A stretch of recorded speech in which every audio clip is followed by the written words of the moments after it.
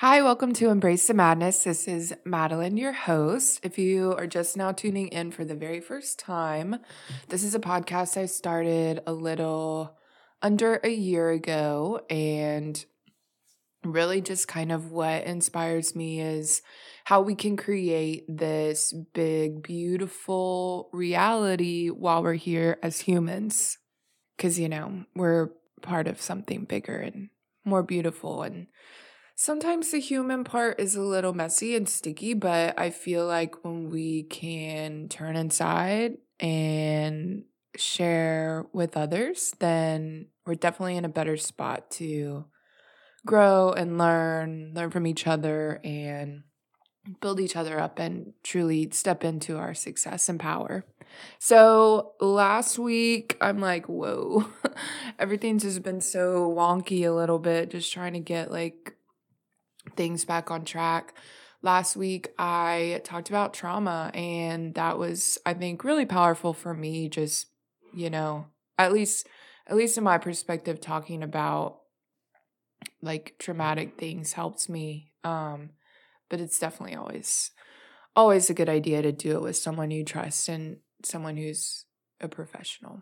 And speaking of professionals, I realize mental health is just such a big thing right now, and especially with the pandemic, there's just feelings and emotions all over the place. And so what are we going to do? So I thought it would be a cool idea to get with my friend Ingram. I went to high school with her. We went to a private Catholic high school, and she was just always so sweet.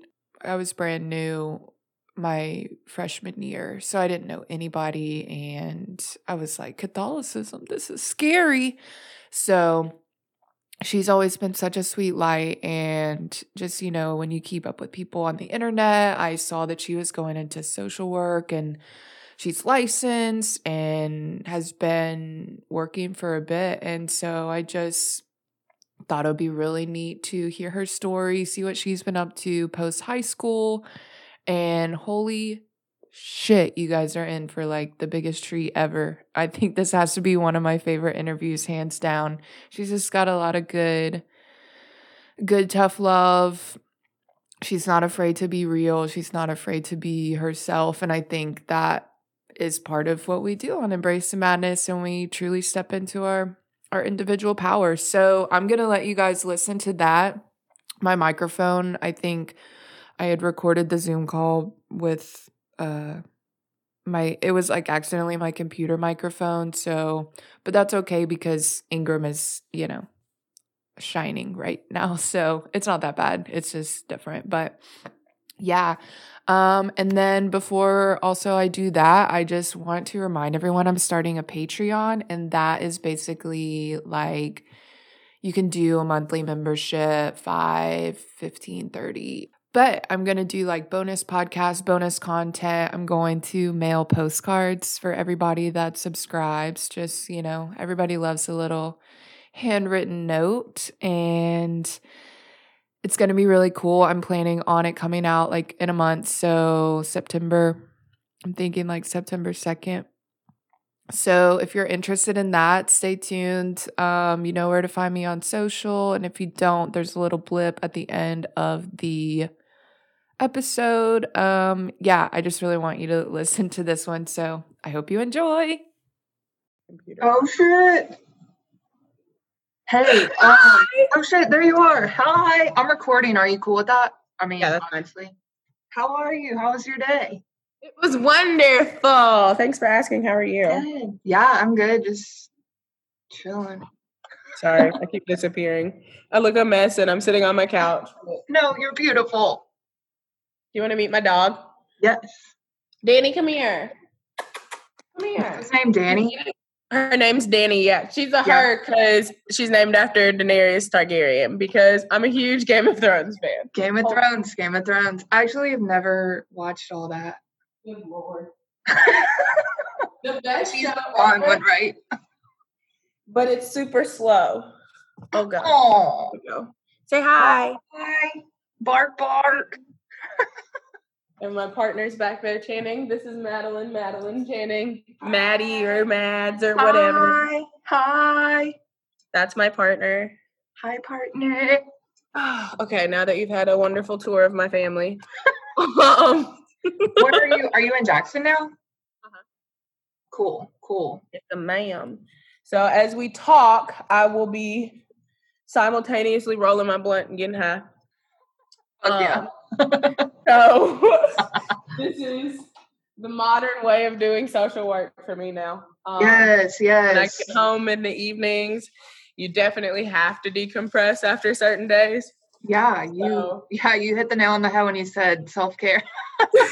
Literally, this is Yeah. my decompression, self-care, end of the day routine. So I come home and I sit on the couch. I change my clothes, although I kept my top for today. But I changed my clothes and I cuddle with my dog. Sometimes we go for a walk or whatever. But decompression, I have to get high.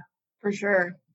And I can totally keep this in there. Are you full sick? Okay. Totally fine. I know, I'm just like, it's going to be forever before Tennessee gets legalized. Yeah, it literally will. And it's sad that Arkansas is and we're not. You would think that Tennessee would be. Yeah, you would think we'd be a little more advanced than Arkansas, but Well, we can't put on masks though, so I think you're right.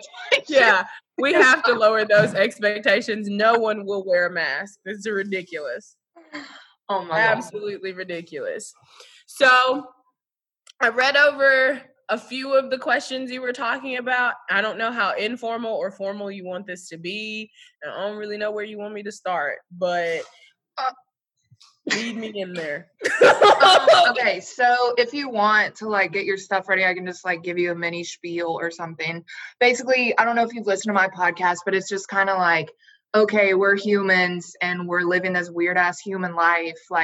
How can we best deal with all the shit that's happening to, I guess, make our lives the happiest? But with you being in mental health and it being such a big fucking thing right now, I just was hey, I think Ingram would have a cool perspective to hear what she's been doing in social work. Because I haven't talked to you since, for everybody listening to the podcast, we went to high school together. Yeah, it's been since high school for sure. But I know we both ended up taking the psychology route, and I just wanted to know what got you into that. Why did you go down that direction? Why did you choose social work? Just basically kind of I guess give me a update on you and your life and how you've been since I've seen you last. And because I know I was looking at your Facebook and you went to New Orleans and you interned down there and went to college, right? Yeah, I got my master's down in New Orleans and then moved back. But I'm happy to tell you from beginning to end how I got to where I am right now. Give me just a second because I'm about to grab another. Yes, get your supplies. So for everybody tuning in this week, we're talking to my friend Ingram, and we went to high school together, and she's always been so sweet. I think I don't remember what grade you left, but she didn't graduate with our 10th grade year. What? Your 10th grade? Yeah, middle of the 10th grade year. So shortly after the fall semester ended and we were going into spring, I left. Okay. Or actually, I was there for the first 2 or 3 weeks of that semester and then left because I had some issues. Yeah, I had some issues happen at Houston. And because you went there. I forgot. And I wasn't in the district technically, so they tried to send me to Germantown, and so we were trying to appeal it. So I had to come back to IC for a minute, and I was so upset. Oh my God! In retrospect, I am actually upset I didn't end up staying at IC. Yeah. It is what it is. All good. So, okay. We'll start from the beginning. So just to kind of piggyback off of, and I'm rolling up now. So, but just to kind of piggyback off of what you were saying about me leaving sophomore year, that is what kind of started my wonderful journey of depression. So when I left IC, I left because the volleyball program was going down. And we had lost our coach. And so I knew if I wanted to go to college on volleyball, which at the time I did, I needed to transfer schools. And at the time, Houston would have allowed me to play because I was coming from a private school and going into a completely different school system. So I would have been able to play and not have to have taken the year off to play JV because I didn't want to do that. I only wanted to play varsity. My head was big. I was all in it, you know? I remember y'all were just like, yo! Yeah. We were killing it at the time. So, you know, I wanted to continue that. And I definitely was trying to carry that weight with me to Houston. And then I got to Houston and we were starting like open gym practices and because it was spring, we weren't in the season. So that was okay because I was getting to know people at school. But I can tell you, I think immediately when I got to Houston, there was a complete shift in my personality. There was a complete shift in how I felt in general about being there. I had lost. I went from, our freshman class was what, 54? 59 maybe? That sounds like so many. It sounds like so many, but we were the biggest freshman class to have ever graced IC's campus, okay? And we were proud of that until we lost half the class the next year. But I went from a classroom size of like 12 to 15 to a classroom size of almost 30. And it was a complete culture shock for me. When I left IC, y'all's graduating class had how many people in it? I think like 22. Yeah. When I left IC and got to Houston, that graduating class that I went into at Houston, 450, 500 maybe. Holy shit. I could not imagine. It was the biggest culture shock I had ever experienced. Well, and it's like in like suburbs too, right? Super suburbs. So super suburbs, but kids I didn't really know how to get along with. Both black and white. I had no idea what I was doing. I wanted so very badly to, and we'll talk about this too, but I wanted so very badly to assimilate myself with the white kids, but ended up naturally gravitating to the black friends that I made. But that was something that was totally new for me then too, because look at IC and then look at Houston. Like, when did you start IC? When you were little? Oh shit. Okay, so you were like with those original. Okay, I forgot that. So I have known culture shock. Yeah, it was for sure because I have known my classmates since I was a baby. You know, that was a really weird deal for me because outside of losing the boys, that was normal. The girls, those were girls I had known. We got our periods at the same time. You know, we was sitting at the. We had crushes on the same boys. Like, come on. Like, it was, it was very, and those were people I had a lot of firsts with, as far as, let me think. So my 8th grade class trip, Brittany Gaston and I, we're not friends anymore. So if that's out there, that's out there. I don't care. But Brittany Gaston and I were very close at the time.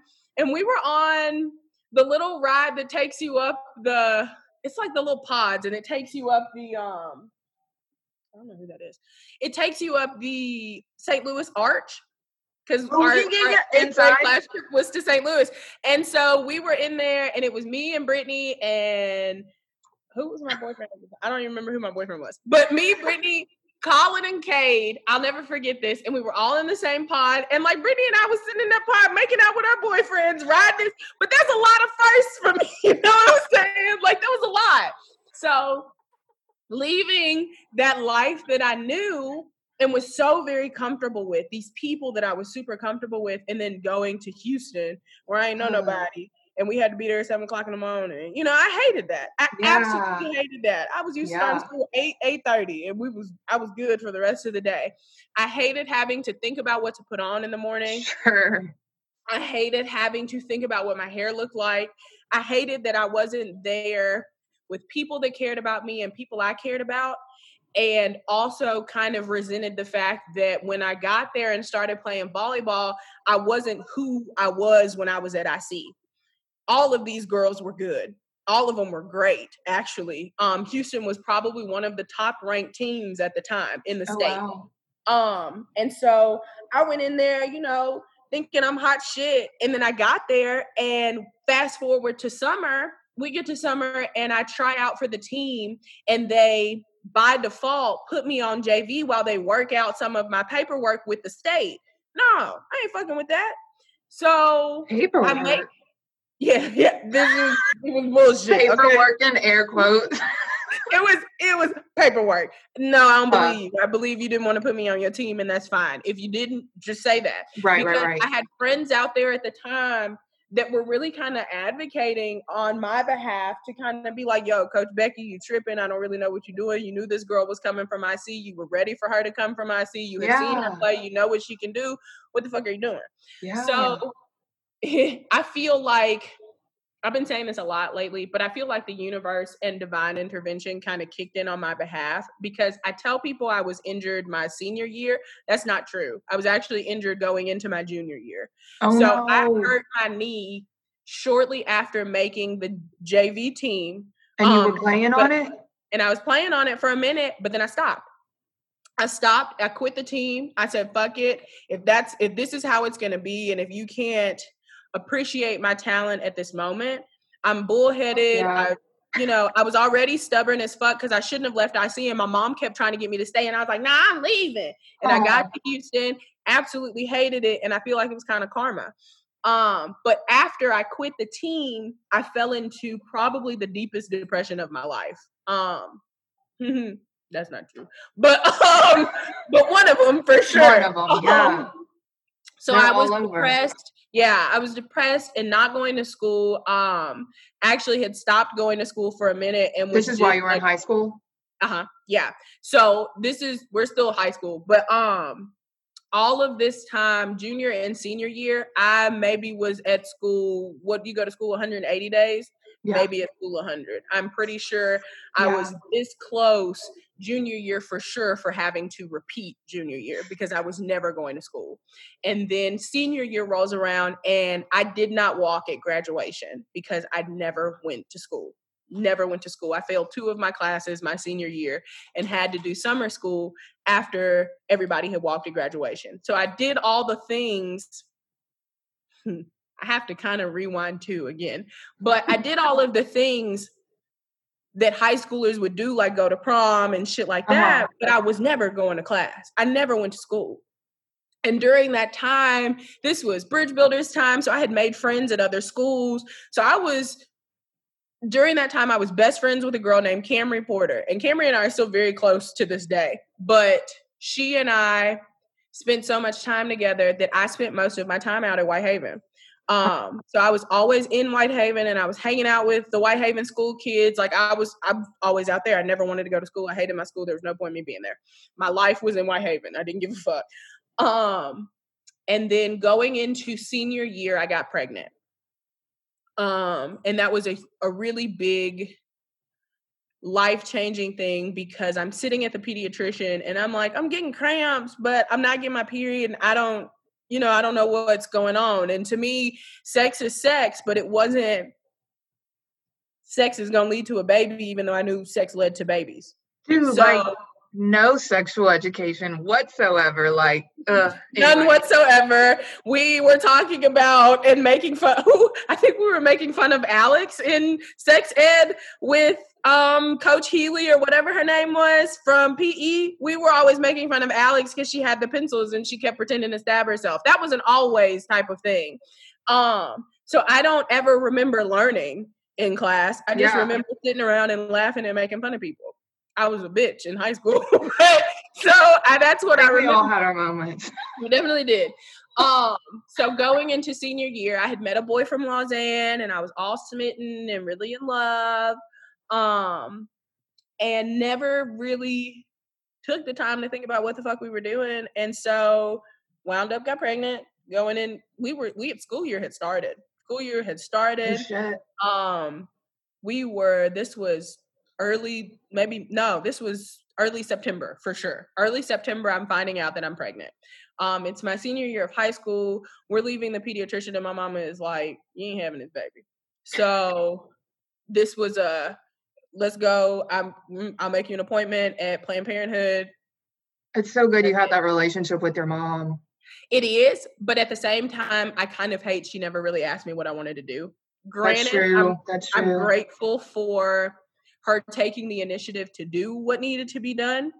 And I hate to say it like that because a lot of people are so, pro-life, and I'm not gonna, you don't kill a heartbeat. And I'm cool, fine. That's your choice. But that's also a choice, you know? Right. So at the end of the day, you're kind of pro-choice. But it just, at that time, I wish I would have had more time to wrap my head around what was happening because we moved very quickly. I walked out of the doctor's office and I think my mom made me an appointment at Planned Parenthood the next day. Wow.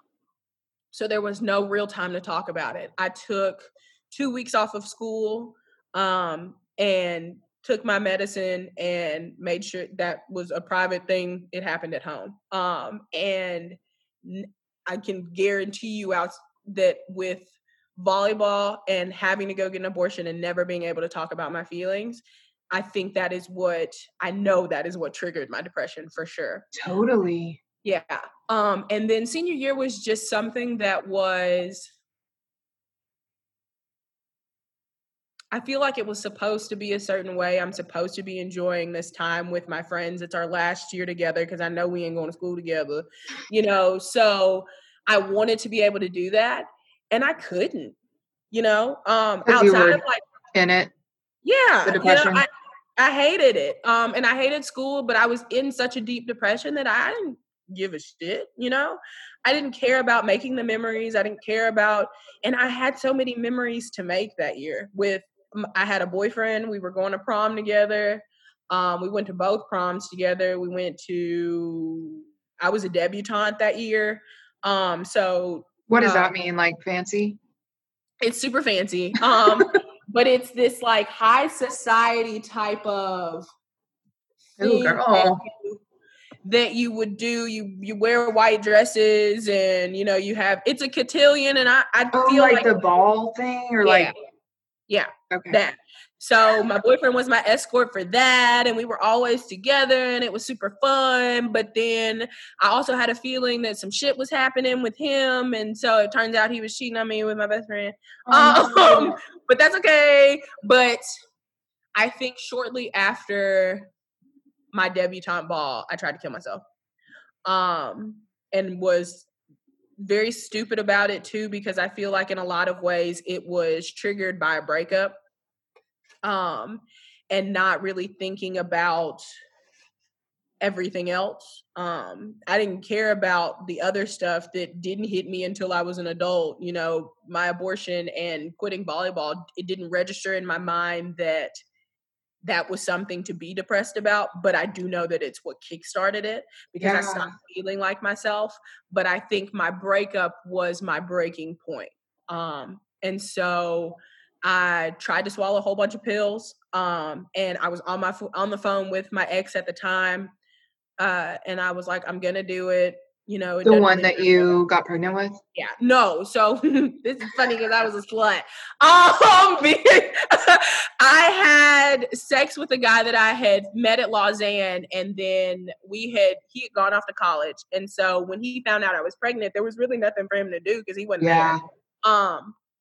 And so when I got the abortion, we had a conversation about him taking the baby. He was like, if this isn't something you want to do, you know, I got you. I will take care of it. Just give it to me and my family. And I was just kind of like, this is something that kind of has to happen.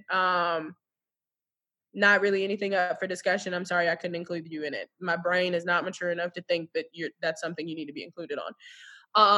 And so after that, we had kind of fallen off and I started dating my boyfriend and he went to MUS at the time.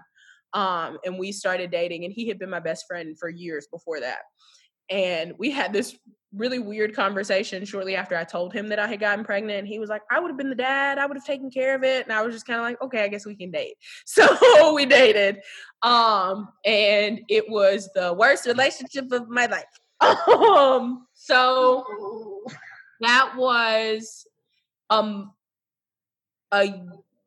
good year or so's worth of time of me going through a whole bunch of shit and then hitting my breaking point in April and spending basically the last 3-4 weeks of school at Lakeside.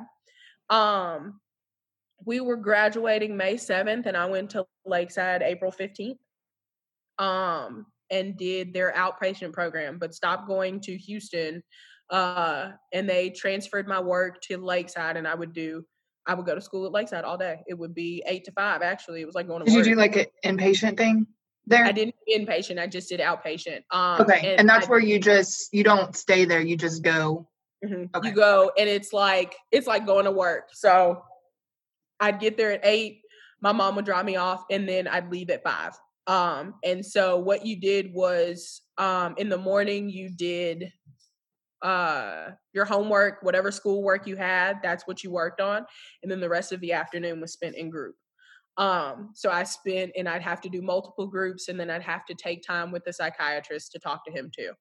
And so that was what my life looked like. And I was diagnosed at that time with severe anxiety and depression.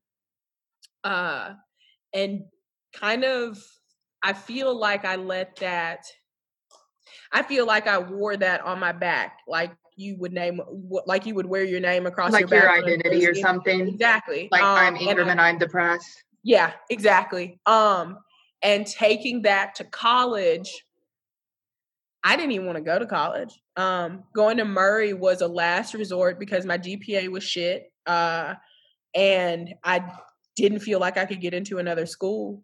So I went to Murray and started meeting people and kind of getting back into a groove of which I feel comfortable. I was meeting friends. I had a boyfriend again. I was happy, or at least as happy as I thought I could be. And the first 3 years of school, I was an athletic training major. I had no idea I wanted to do psychology, despite going to orientation and writing down psychology on the paper. I was like, oh, that sounds cool. I'll write down psychology. And then all of a sudden I was like, ooh, let's tape feet. So that was definitely fun for the moment, but I think I was very into it because at the time I was just I was hot in the pants. I really wanted to be around the boys. I wanted to be around the athletes. And it was like also during that time where I felt like I was beginning to, not beginning because I feel like my feelings for women were always suppressed. Mm-hmm. But it was a time where I felt myself finally coming into my attraction to women, but not really acting on it. And so I kind of feel like I was hypersexual in a sense, because I made sure to spend as much time around boys as possible. And I feel like I was doing that to kind of hide the fact that I had crushes on people or I was interested in women at all. So let's see. Junior year of college, I decided to change my major and I changed it to psychology. And it was the best decision I ever made because I absolutely fell in love with it. The only thing I could not get down was statistics. I absolutely hated statistics. It was awful. I did not understand what the fuck I was doing. And it makes sense now that somebody's not trying to break it down to me like I'm an idiot. I know how to do it now. But at the time, I was like, girl, I don't know what you're talking about. I had to take statistics several times because I was like, this does not make sense. Yeah. But classes like lifespan development and abnormal and things like that, those were the things where I was like, yo, I like this. Yeah. So getting into it and kind of learning about mental illness it was something that was always in the back of my head. I was like, I know what depression is, obviously. I know what anxiety is, obviously. I know that bipolar is not just hot and cold. Like, I get these things, I'd really like to make sure that other people are aware of what mental illness is and can be and what it can look like outside of these stereotypical norms that we have. Totally. And these stigmatized things that we have We have such stigmatized ways of figuring out how somebody might be crazy and cuckoo and whatever the fuck. And that irks me, Yeah. So that was something that at the time I was like, yo, I hate when you call somebody bipolar because I know that's not right. I hate when you call somebody a schizo because that's not right. There were things that I was like, there's something in this that I can advocate for. So I finished up that degree. It didn't take long. It took me 3 years after I finished my not after I finished mine, but after I changed my major. It took me 3 years to finish. So altogether it took 5 years to finish school. But when I left, I really expected it to be 6 or 7. Seriously. I really hated school at the time. So I was like, 6 or 7, that's good. We're good. If these get degrees and I'll get out of there. So, I was good with that. And C's, in my opinion, still get degrees because it got me mine. Shit. And don't nobody ask me questions about it. So, nobody's like, what's your GPA? What was your GPA? Are you sure you're smart? Like, no, I ain't playing with y'all. So anyway, after graduation, I moved home for the year. I graduated in 2016 from Murray State and moved home to Memphis and immediately started working at Bridge Builders. Cool. Bridge Builders was so much fun because it was fun when we were in school. And then it was even more fun to be on the other side of it, facilitating this growth within kids. So you got to be like when we had the group leaders? Yeah. Oh, cool. Yeah. So I didn't do 11th and 12th grade, but our year going into it, I think they started in 2009, 2010-ish. They started 7th through 10th grade. So I was co-facilitator for 7th through 10th grade sessions. And it was awesome. I loved it. I loved working with my little babies up until my 10th graders. Like watching that progression in them is what originally prompted me to think I wanted to work with kids. Mm-hmm. And then I started applying for jobs during that time because I knew Bridge Builders was going to end in August. So I was like, okay, I got to find a job. So I applied for Youth Villages and Lakeside. Youth Villages has a terrible reputation amongst people that work there, not necessarily amongst the people that do the work, excuse me. That's not true because that's the same thing and I sound stupid. But not necessarily about the work that's done, but the people that work there complain heavily about their residential facilities because the kids aren't being reached in a way that sits well with them, if you think about it. Because I don't feel like any kid is a bad apple unless they were literally genetically born to be a psychopath or antisocial personality disorder. Unless they're born with something in them that's just a little bit off, an extra chromosome, whatever. If they are born that way, outside of that, no child is a bad apple. And I don't think so either. There's no reason that you can't pour certain things into a child to make sure that they get to where you think they need to be. Totally. Or where they need to be ultimately. But I feel like people get into the work because it's a job and not because it's something they're passionate about. You mean like the money or like just a career? That sounds like teachers too. Yeah, just to have a job. They do it just to have a job, not because it was something they were ever really interested in, but, I see I could apply for this and I meet the criteria, I'm going to go for it. And I feel like that attitude is exactly why kids don't meet you where you're trying to meet them. Or I'm trying to think of the word and I can't, but they're not receiving whatever you're trying to give because they know you're not genuine with your intentions. I feel I feel like you have got to mean what you say and say what you mean when it comes down to dealing with a life that can be as fragile as someone dealing with mental illness.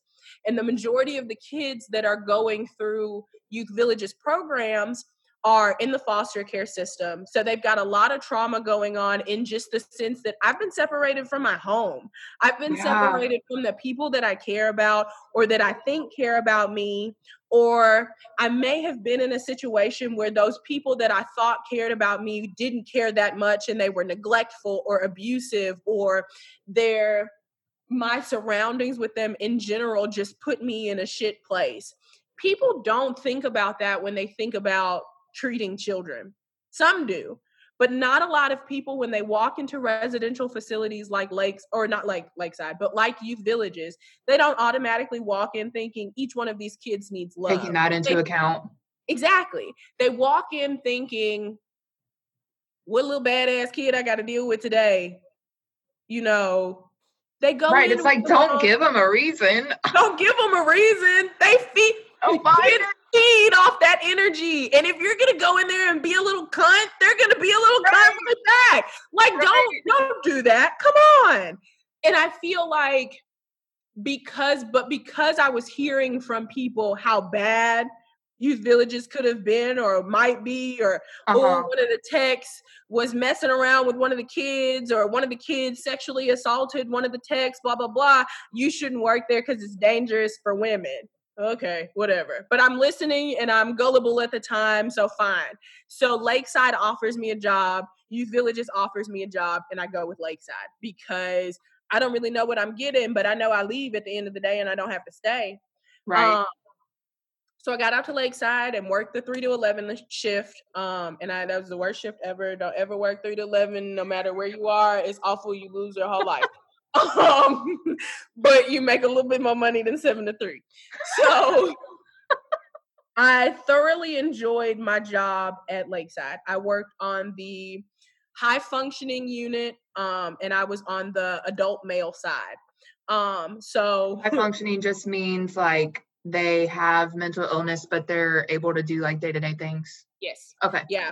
So high functioning is for anybody that is living with mental illness but can still complete their daily living skills. So I can still wash myself, I can still eat by myself. My psychosis is under control. I'm regulated on my medication, so I am adherent to my treatment plan, basically. And so that is and I went back and forth because there was a male hall and a female hall. So I went back and forth between those two halls most of the time, but my primary unit was the male side. Lakeside has, I believe, 6 units altogether, 5 or 6 units altogether. There is their geriatric unit, which is obviously it's for older people. I think they start accepting people.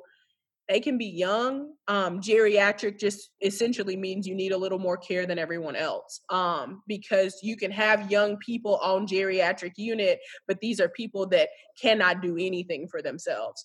Okay. So on Gero, you have more people that are equipped to handle somebody that might use the restroom on themselves. So I have to wipe you, or I have to feed you, or I have to bathe you, anything like that. So I never really went to Gero. It kind of actually scared me a little bit. And I think it scared me a little bit because I don't like seeing old folks like that. It is a lot to like watch and sit with, like, okay, you're going to die soon. And that's hard. It makes me uncomfortable. Yeah. Or like just they're suffering. Yes, they're suffering, and knowing that like their family wasn't always coming to visit them. Like that was I know you like just know their whole like life, and you're just like, oh my God, they're just having a horrible time, and they're probably like, turn on my story. I'm about to throw my poop at you. That's what you don't know. Like you just it's not my family. Fuck my family. I don't even know who they are. I'm throwing my poop right now. So that happened a lot. You also had like a lot of old people that were very sexually active, and then just so weird to think about. I could not do it. So anyway, other than Gero, we had a total recovery unit or total recovery program, which was those that were dealing with dual diagnosis or substance use, but mostly just substance use. So that was kind of our detox wing. But if you did have a dual diagnosis, and for anybody that doesn't know what a dual diagnosis is, that means you are dealing with both the mental illness and a substance use disorder. So you can be alcohol. I don't like the icks. So you can have. I'm seeing. Are you schizophrenic? No, I don't like the icks. You know, icks are ick. Yeah, the icks are ick. I hate labeling people. Sure. Just like I told you earlier, I hated being Ingram and being depressed. I hated that label. So I don't like the icks. I don't like schizophrenic. I don't like alcoholic. I don't like, drug addict. I don't like any of that. So I try my best to steer clear of that type of vocabulary. But you will have people that have alcohol use disorder, or be heavily addicted to some type of drug, anything like that. on total recovery. My unit was West. That's what they called it. Like I said, it was high functioning adult unit. You had the child and adolescent unit. Lakeside takes kids as young as 3, which is very scary to think about. But we had kids at some point in time walk up, and be like, he'd be 3 and this is the cutest little thing in the world, but he'd walk up and be like, I tried to kill my baby brother, and that's scary when you hear stuff like that. Yeah. And that right there is exactly how I figured out I didn't want to work with kids. Because it was the most gut-wrenching thing to hear from a child. Him not understanding why he was in this place, but knowing he didn't want his baby brother around, but also not being able to, or actually being able to effectively communicate that to somebody, I don't like my baby brother, I don't want him. I told my mom and daddy not to have him and they had him anyway and I didn't want him, but that's also really scary because kids have a lot more functioning than we realize that they have or that we give them credit for having, because we've done all these studies to tell us that kids can't do for themselves. But in actuality, kids are very intuitive and they know exactly what the fuck they want and when they want it. And they may not be able to tell you what they want, but they can tell you what they want. You just gotta listen. You just have to listen. It might come out as jumbled up words, but you just have to listen. Or they'll show you in their actions, just like we as adults show people in our actions what we do or what we want. So, I don't know why I never started rolling my blunt. But girl, do you need to? I feel like it. But so, other than that, there was also the most acute unit at Lakeside, which is called East. And when I say acute, for anyone that doesn't know, acute, that means you are the worst off. You are low functioning, typically in the middle of a psychotic break, not psychotic, I don't like icks, but in the middle of psychosis, dealing with mania. These are where you would have your non-adherent people that are dealing with schizophrenia, people that are dealing with active hallucinations, be it auditory, visual, or tactile. They literally think that whatever they are dealing with in that moment is exactly what their reality is, despite the reality being completely different. And so these are patients that think that if they turn on the TV and who's in the TV, they're out to get them. Or somebody programmed their TV, and this is typically something that's in conjunction with schizophrenia, but they think that the TV signals and waves are trying to transmit to their brain, and so the TV is brainwashing them, so they can't have on the TV. If they sense that you don't want to be there, they feel that and they're like, ooh, you out to get me too. I don't trust you. I can't fuck with you. I don't want to take my medicine because you're trying to kill me. My medicine is what you putting this in my body, and it's the worms that's in my body trying to eat. It's hallucinations. It's talking like you cry. It's word salad. It's all types of things. These are also people that are bipolar and dealing with their manic phase at that time, So they are all over the place. They are hypersexualizing everything. They aren't taking their medication because they feel super, super creative. They think that they can do whatever. They are hyper religious. They think they might be God. These are things that are happening to people that are non-adherent or just don't actually know that they have this mental illness. And a lot of these mental illnesses go undiagnosed or overdiagnosed. Sure. But so at that time, working in that environment, obviously I didn't like being a tech, and it wasn't just because I wasn't making the money. However, techs do become very involved with their patients because they see them on a daily basis. And if you're at Lakeside, you can stay for as short as 3 days or as long as 60. It just kind of depends on how your insurance works, and it kind of depends on how you're doing as far as treatment is concerned. But a lot of these moments were moments getting to know patients, and patients almost like becoming family. They were there so often. We had a lot of people that we like to call frequent flyers that were there every month. You know, I'm going to come here, detox real quick, and be right back out on the street doing the method I was doing before. I'll be back in a couple of weeks. See y'all then. You know, that is literally how a lot of my patients were. You know, they didn't care really about the recovery. They cared about getting high and then coming back down and then get high again. But at least they knew how to do it, and they knew how to do it safely. They knew how to go through withdrawals and things like that safely. And at the time, I didn't know what harm reduction was, so I didn't know how to be talking to them about stopping or lessening what they were doing. I just knew they didn't need to be doing the drugs they was doing. Wait, what is harm reduction? Harm reduction is what you use when you are dealing with someone that has a substance use disorder. It's what you can use when you can tell they're not totally ready to quit, but they are on the right path to doing so. So harm reduction in, let me think, with like smokers. So you would also call that a smoking cessation, like tobacco. We're trying to stop you or cut you back from doing it. So harm reduction is having this conversation where we're talking about you smoking and you tell me that you can go through 2 packs in 2 days. And so instead of telling you to just cut it out cold turkey, let's maybe talk about doing 1.5 packs instead of 2 packs. And let's see how that works. So let's do 1.5 packs every 2 days. And then you tell me how you start to feel. And then in a week, we'll revisit and we can maybe talk about cutting it down to 1 pack every 2 days instead of 1.5 packs. And then as we continue that, we'll continue to lessen the amount that you're taking or doing or smoking or whatever. So that is typically what harm reduction is. It's having that conversation and reducing, but reducing slowly so as not to harm them. Yeah, it kind of seems like you're like kind of giving them that control and that power to empower them to like, that's cool. I like that.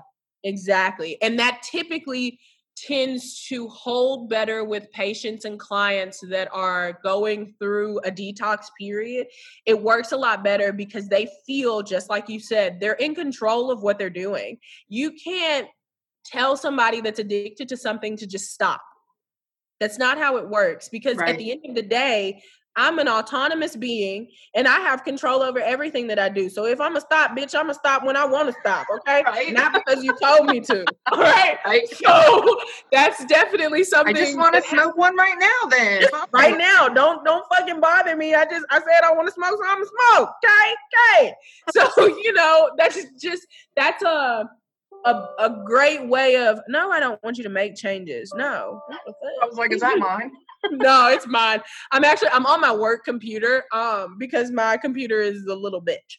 So anyway, I worked really closely while I was out at Lakeside. I worked really closely with the social workers. You are almost like a team. You are constantly working with the psychiatrist and you are constantly working with the social workers, because social workers are who are there to help discharge. They lead groups because the psychiatrist, if I'm being real with you, if you are ever in a treatment facility or a behavioral health facility, the psychiatrist come to see you about once a week. They are not there to talk to you. They are not your friend. They don't really care. I really hate to say that, but psychiatrists are some of the coldest people I have ever met in my life, because they're probably like the more like sciencey, like maybe like the medical, like, you know, the doctors that don't really like know their emotions. You hit the nail on the head with it. They are extremely sciencey. They really only care about diagnosing and medication. That is it. What are your symptoms? Oh, okay. This would probably best work with this medication. You take this. I'll see you again in a month. Okay, cool. Like, there is no conversation about it. So when you're talking to a psychiatrist, you can say, I'd be sad and I'd be crying and I don't really know where it's coming from. And they're going to treat the sad and the crying, but they're not going to pinpoint exactly what's causing you to be sad and you to be crying. They don't care about that. So the medication is what you're supposed to be taking in conjunction with going to see a therapist, a psychologist, an LCSW, an LMSW, anybody with the right credentials to do therapy. Right. Because they can't write you medications. They cannot write prescriptions. And I think a lot of people also have that confused because they think that psychologists write prescriptions, and they do not. Psychiatrist sounds like I write medications. I'm sorry. It sounds like it. I don't know what part of the word sounds like medicine, but it sounds like medicine to me. Maybe the trick. That's how I remember it. But psychologists are just there to help you figure out a treatment plan so that you can better gain control over your life. And during that time, if you're taking medication, they're supposed to work together, because nobody is supposed to be on medication for the rest of their life unless they are dealing with a mental illness that they don't necessarily have control over. Right. Schizophrenia and bipolar are medications that you have to take for the rest of your life. You have to. And unfortunately, they have not figured out another drug outside of lithium to really take care of bipolar disorder. Bipolar disorder works in conjunction with a whole bunch of other medications besides lithium, but you still have to have a crap ton of medications. And those medications tend to dull the senses, which is why you always find a lot of people, like, perfect example right now is Kanye, saying that they don't want to take their medications because it stifles their creativity. That manic phase that they're in is that creative phase. Oh man, you can come up with some brilliant ass shit when you're manic. You really can. But it's also 9 times out of 10 a project that you won't finish. Most projects are not finished. Anyway, back to what I was saying before. Sorry to get off. No, girl, I love all of these things. That's great, because I love to talk. But so after kind of working side by side with the social workers, at some point in time, it just kind of hit me that they do exactly what I want to do without going to school for clinical psychology, without going to school for psychiatry, anything like that. They do exactly what I want to do. So I'm going to go to school for social work.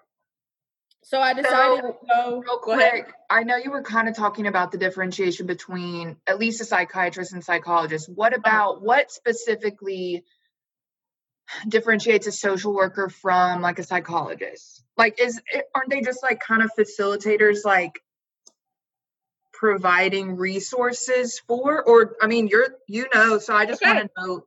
No, you're doing a really good job of explaining it. That's why I'm smiling. Because essentially, yes, they do the exact same thing. One's just a psychologist and they may have gone to school for clinical psychology, and LCSW, instead of going to school for clinical social work, because you don't really do that, you instead spend the time getting continuing education units and credits and going to supervision with someone that is also an LCSW and of the same background. Okay. So essentially the difference is really nothing other than your title and your credentials. Oh, cool. And so how you can still, sorry. I was going to say, you can still provide like therapy and counseling. Yes. Okay, yeah. Cool. So, and that's why I wanted to get into social work, because with social work, there's a very broad spectrum as to what you can treat and what you can do. And so you could literally be a social worker for dogs, or you could be a social worker for kids, or you could go to the hospital and be a social worker, or you could be an admin like social worker and work in HR. I mean, there's a broad list of things you could do with social work. And so there's no real limit to it. You can go into forensic social work and become an expert witness. You can do all of the exact same things that a psychologist does, basically. Cool. It's just a different amount of years in school, a different major in school, obviously, but also the time that you spend outside of getting your master's as a social worker is time that you spend dedicating to clinical work. So overall, I think reaching LCSW status takes a little bit longer than finishing a clinical psychology program. I'm trying to think. Clinical psychology, you would go to school for like you would be going for your master's. It's the same thing. It's like a master's program. But when you finish with that, you're a psychologist, versus when you finish with your master's, you then have to jump through all of these hoops to become a social worker, like a real social worker. You graduate, and I am a master of social work. So yeah, I got my master's in it, but now I have to go and get approved by the board, just like anybody else would, in order to treat somebody. But I have to go and get approved by the board. And then I have to sit for my licensing exam. Once I get my license, I then have to start logging how many hours I work in a clinical setting versus a non-clinical setting. And then I have to log my hours as to how many hours I get by going to see or going to clinical supervision. And then once I've worked 5,000 or so hours, and this is a lot. I mean, understandably. Yeah. But once I've worked these 5,000 hours in this clinical like setting, then I can sit for my LCSW exam, but I have to study for it. So I have to study for this LCSW exam, and then I sit for the LCSW exam, and then I can't go back after that. Once you're an LCSW, you're an LCSW. All you're doing is paying your dues. But you have to go through the hours, go through the supervision, go through the training, just like any credentialed person would do. Go through all of that time, and then you're complete. You graduate from clinical psychology program, and I'm sure you would sit down for a test to take to truly become a clinical psychologist. But you're a clinical psychologist, so you could easily start working with patients. Whereas with social work, I couldn't immediately start working with patients because you have to, if you're not in a setting where you'd have a clinical supervisor, you can't practice. Because there's nobody to watch what you're doing. There's nobody to hold you accountable. There's nobody for you to consult. There's nobody for you to have your back. If you fuck up, you fucked up. If you told a patient that they could do this and they really couldn't do it, or you misdiagnosed them, but that's your ass and your license, Yeah. And now you're getting sued for malpractice because you fucked up. Was treating people when you wasn't supposed to be treating people. So I don't really know why I picked something as grueling as social work, but I am grateful that I did. For sure. So after deciding that I wanted to become a social worker, I immediately jumped into the idea of going to Tennessee State. And I really wanted to go to TSU because it was an HBCU. And I wanted, because I spent my life at PWIs, I really wanted to go to an HBCU. For anybody listening that doesn't know what these acronyms are, PWI is a predominantly white institution. And HBCU is a historically Black college or university. I really, really, really wanted the HBCU experience because I knew it was a little bit different than PWIs. And I wanted TSU because it was close to home. And then I found out about Southern, and their Southern University at New Orleans, there's a difference. But Southern University at New Orleans is in New Orleans, whereas Southern, the original Southern University and not a branch of it, is in Baton Rouge, Louisiana. So they're just down the street from each other, but two totally different places. Not really, because they're the same school, but still. So I went to visit TSU and was super uncomfortable. And I feel like I should have listened to my gut at that time to tell me that I didn't want to go to TSU, but I held on to it. I held on to it real tight.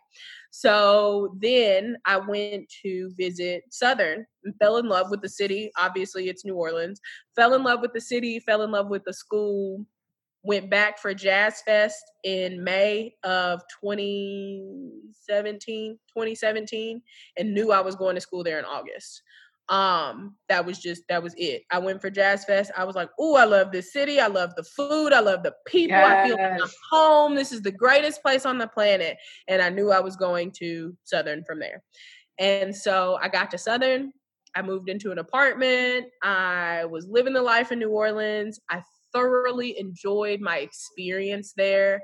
I feel like I was not only taught social work, but I was taught social work experience from the Black perspective, which is something that there are several schools in Louisiana that are great at social work. LSU, Tulane, Southern, they all have very great programs. But I can guarantee you the education that I got at Southern is hands down way better than Tulane and a hell of a lot better than LSU. And I say that because they not only taught me the book, they taught me how to connect with my patients, with my communities that I was working with. It wasn't a research-based type of program. Tulane is very research-based. They want numbers and statistics. No, I want to know the people. I want to know. And at the time, I was learning about the New Orleans community, which is why I feel like I have such a strong tie to it, and I want to be back there so bad.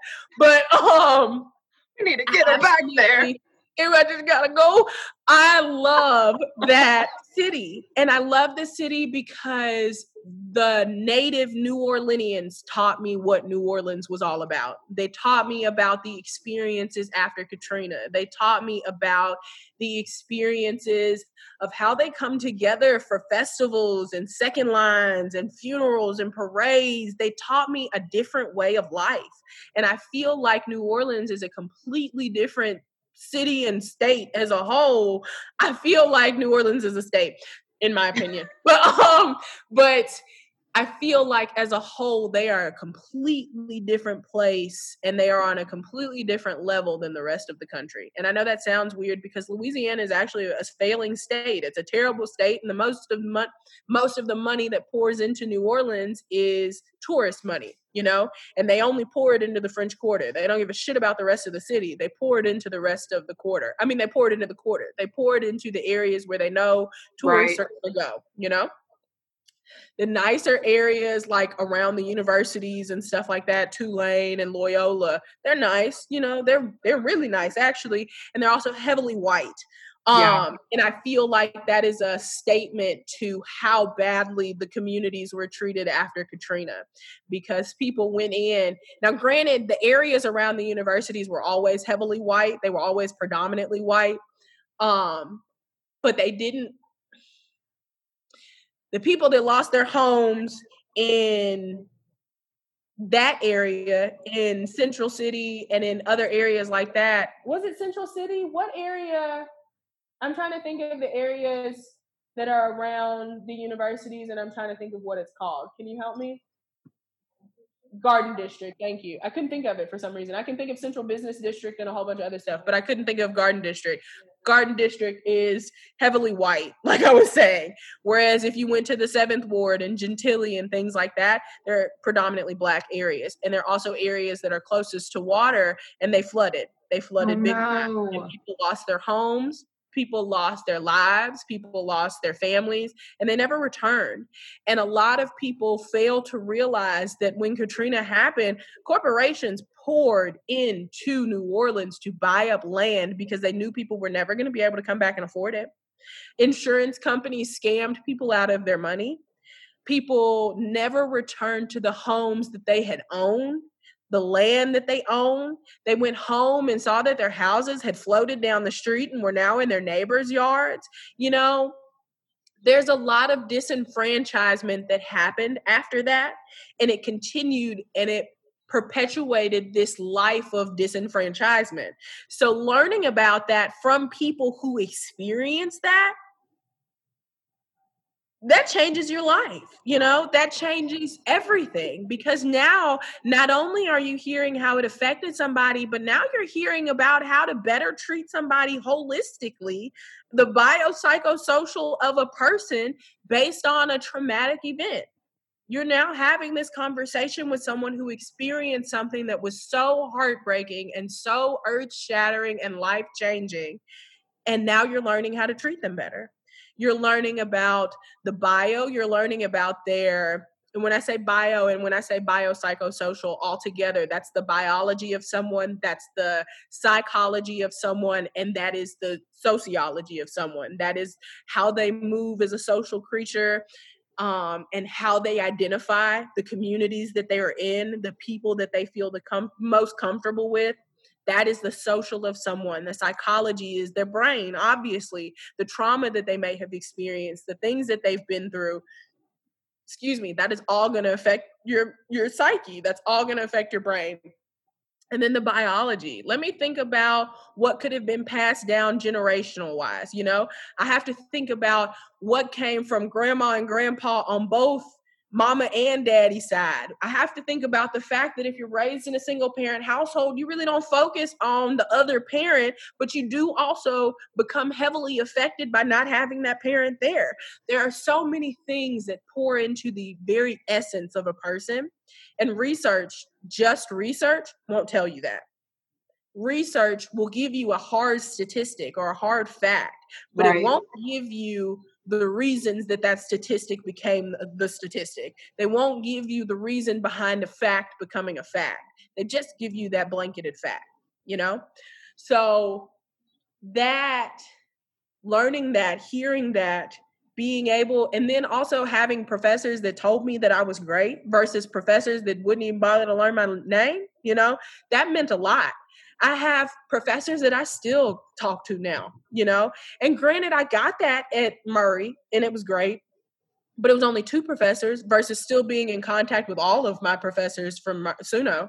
You know, I had a professor who thought so highly of me that she recommended me to be the first person to intern at National Alliance on Mental Illness, NAMI for short. But that was the first time any SUNO student had interned at NAMI, and I was the first. And that was because my professor believed and poured into me the knowledge and the time that it took to teach. I'm not teach, but just mold me, you know? I love that so much. Yeah, a lot of professors don't do that. But I feel like being at an HBCU, they're invested in what comes out of that school because so much rides on what comes out of that school. HBCUs are so harshly criticized and audited on a regular basis because they're Black institutions, you know? And white people didn't want no Black institution. They didn't want that. They didn't think niggas needed to learn, excuse my language, but let's be real. They didn't think that we needed to learn the way that they learned. They didn't think we needed to know how to read and how to speak for ourselves and do what we were doing. So it was up to us to educate ourselves, to teach ourselves how to read, to teach ourselves how to write, to teach ourselves to become twice as good. We had to do that. And in order to do that, we had to create institutions where we felt safe and comfortable and heard and not excluded from the work just because we look different.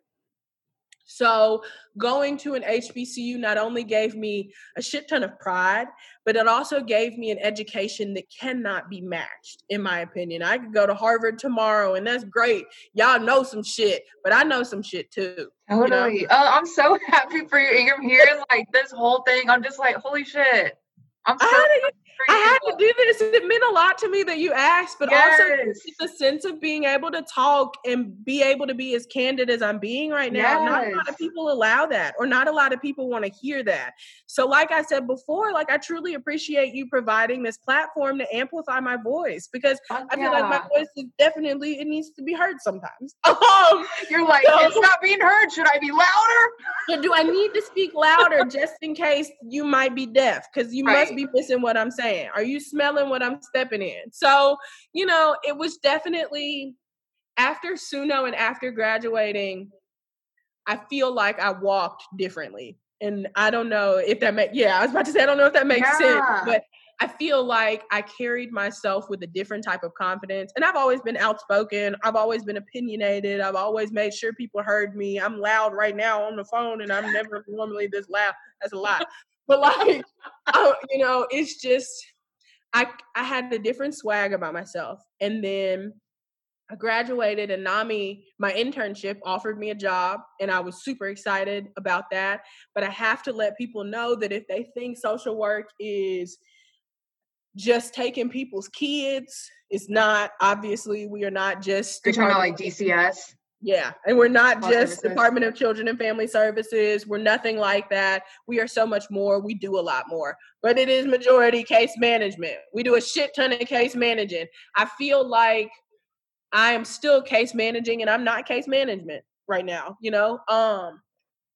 But at NAMI, they gave me my first job and it was a case management job and I was a mental health case manager. And it was the most rewarding, excruciatingly annoying thing I've ever done in my life, because not only are you now living for yourself, but you're living for however big your caseload is.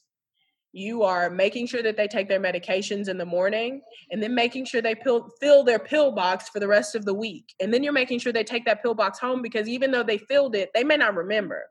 I worked with patients that were severely mentally ill. And I don't like to say... How often did you see them? Every day. Daily? Okay. Every day.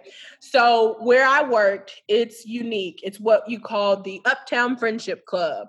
And so these patients, or not patients, because there we call them clients. I have to get used to the lingo. It's different everywhere. Sometimes you don't want to use patients because if you use patients, they feel like they're at the hospital, and they're not. They're independently living their life. So we call them clients. So my client base was chronic mental illness, but people that were midway functioning type of levels, they could do for themselves, but not without help. They could cook, they could clean, they could do whatever. But the Friendship Club also helped to teach them those daily living skills. So they'd come to the Friendship Club every day, and they had certain chores or certain jobs to do. So they came to Friendship Club, and in the morning we'd do group, and they'd kind of hang out and do whatever. But lunchtime would roll around, and we'd have people who worked as kitchen staff. So they'd go in the kitchen and cook. And they had somebody to oversee what they were doing, but they cooked their own meals every day. They paid $2 for their meals. So they brought their $2. They learned the way to exchange money and ask for goods and services and things like that with their money. They learned, like I said, how to cook for themselves. After we finished eating, they clean up the area. So they learned how to mop and sweep and wipe down the tables and things like that. And in the evenings, afternoons, they'd spend time on the computers. They'd watch a movie. They hang out with each other. But it was both community, but also a teaching and learning place. So they were able to be with the people that they've known for years. A lot of those people had been going there 20 plus years. They'd been there as long as I'd been alive. So they knew how to take their medications. They knew how to function. Some of them lived independently, so they had their own apartments. But these are your chronic cases of schizophrenia and bipolar disorder, sometimes in conjunction with each other. So schizoaffective disorder, which is schizophrenia and bipolar, but they're dual. Which is extremely difficult to function with. And my patients, my client, they killed it. They was always killing it. They were doing the best job ever. They could walk themselves to and from. They knew how to take public transportation. They loved going out in public and having a good time. They were, unless you ran a conversation with them, you had no idea they had a mental illness, But even sometimes in running conversation, you ask them, "Hey, Kathy, how you doing today?" "Oh, Miss Ingram, I'm fine. I'm good. How are you today?" My cat, she did this. They lived a life. And then you'd have patients that if you had a strict routine with them, they knew what to do. But if they deviated from that routine at all, they were completely thrown off their game. If they didn't come to the Friendship Club one day because they got sick, it was now we have to restart everything. We have to start from scratch on filling our pill box and making sure we take our medications. Or we have to start from scratch on making sure that you go home and bathe. A lot of my clients, they smell terrible because they didn't know how to go home and bathe. Or if they did, it was spot clean. I don't really know what I'm doing. I had a client whose hands were so deformed because she had stopped bathing, but she also had a stroke. But because of how built up the dirt and things were on her hands, she couldn't really move her hands. She had limited mobility in them. And most of it was because of the stroke, but a lot of it was because of how over time, she just hadn't been taking care of herself. So over time, they begin to build up and they get stuck in certain positions or certain ways, or her nails were super long and dirty. It was always like that. But boy, was she was a feisty one. She was my favorite. But she smelled really bad. Really, really bad. And I don't want people to think that when we talk about mental illness or we talk about those that are suffering from a mental health type of disorder, that it's not okay to make light of certain situations, because it's not something that's a death sentence. And I think that's important for people to know, is that even though we're dealing with something we can't see, it doesn't mean that anything negative is about to happen. It's okay for me to say that my patient was funky. She was funky, and that's not a lie. I used to tell her all the time, "Did you take a shower today? Because you don't smell too good." There are ways of going about saying it, but you best believe I'm going to talk about it afterwards, because you're not going to limit me. "Oh, sandwich looks good. You're not going to limit me from talking or sharing about my day. And it's not because I want to actively make fun of my patient or my client. No, I'm not doing that. But she was funky, okay? And that was it. That's all we're going to say. So I don't ever want people to think that when I talk about my patients and I laugh afterwards, it's because I'm laughing at them. I'm not. I'm not laughing at them. I'm not laughing at the fact that she can't really take care of herself in the way that she needs to. But I am laughing at the fact that 9 times out of 10, she was a funky lady and we used to talk about that, and that's okay. That's okay. So now that I am I left my job at NAMI because I wasn't getting paid enough for the work that I was doing. I had a caseload of almost 40 clients and I just was not I wasn't making enough money to be living for the people that I was living for. I had to make sure they made it to their appointments. I had to make sure that I had to put them in my car in order to do it. I took them for their biweekly injections. A lot of people were on injection type medication for schizophrenia or for whatever mental illness they were dealing with at the time. And sometimes injections are easier for people that are non-adherent with their medication. So I took them for injections. I ran the Friendship Club on a regular basis because shortly after I started my job, they got rid of the majority of the staff that worked with me. So if you didn't have a license or a master's, you were out. And it was rough, okay? That's bad for the clients too, right? It was terrible for the clients. It was awful for the clients. So that was if you hear any ruffling or loud plastic in the background, my dog just got hold of a water bottle. And those are her favorite things. After that, I was essentially running the Friendship Club, making sure they made it to their places and things that they needed to do.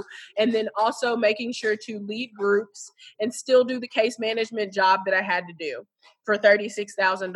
That was not enough. Damn, yeah. Also, you have to realize that in New Orleans, if you're not making $60,000 and living downtown, you cannot live. You can't. It's almost impossible because rent and gentrification has happened in majority of the areas that are down there, which happened after Katrina, because before Katrina, prior to it, you weren't paying $1,025 for a shoebox. You might be paying $700. So after Katrina and after gentrification of certain areas, prices skyrocketed. You started seeing different people and you started paying a lot more to live where you were living. So my rent was $1,025 and I'm bringing home $1,295. I have $200 till next week or till the week after next. I don't know what the fuck I'm going to do because I also have other bills to pay. Right. So after that, I was like, I can't do this. I have to leave. I can go back to Tennessee and try again, and then I'll move again later. But I need a job that pays a little bit more, which is how we got to where I am now. I am now at Christ Community Health Services. I absolutely adore my job sometimes because it's not always that great. It's a job that I had to learn to love the job that I have because it wasn't a job that I was used to. I was used to a very clinical and very hands-on type of job.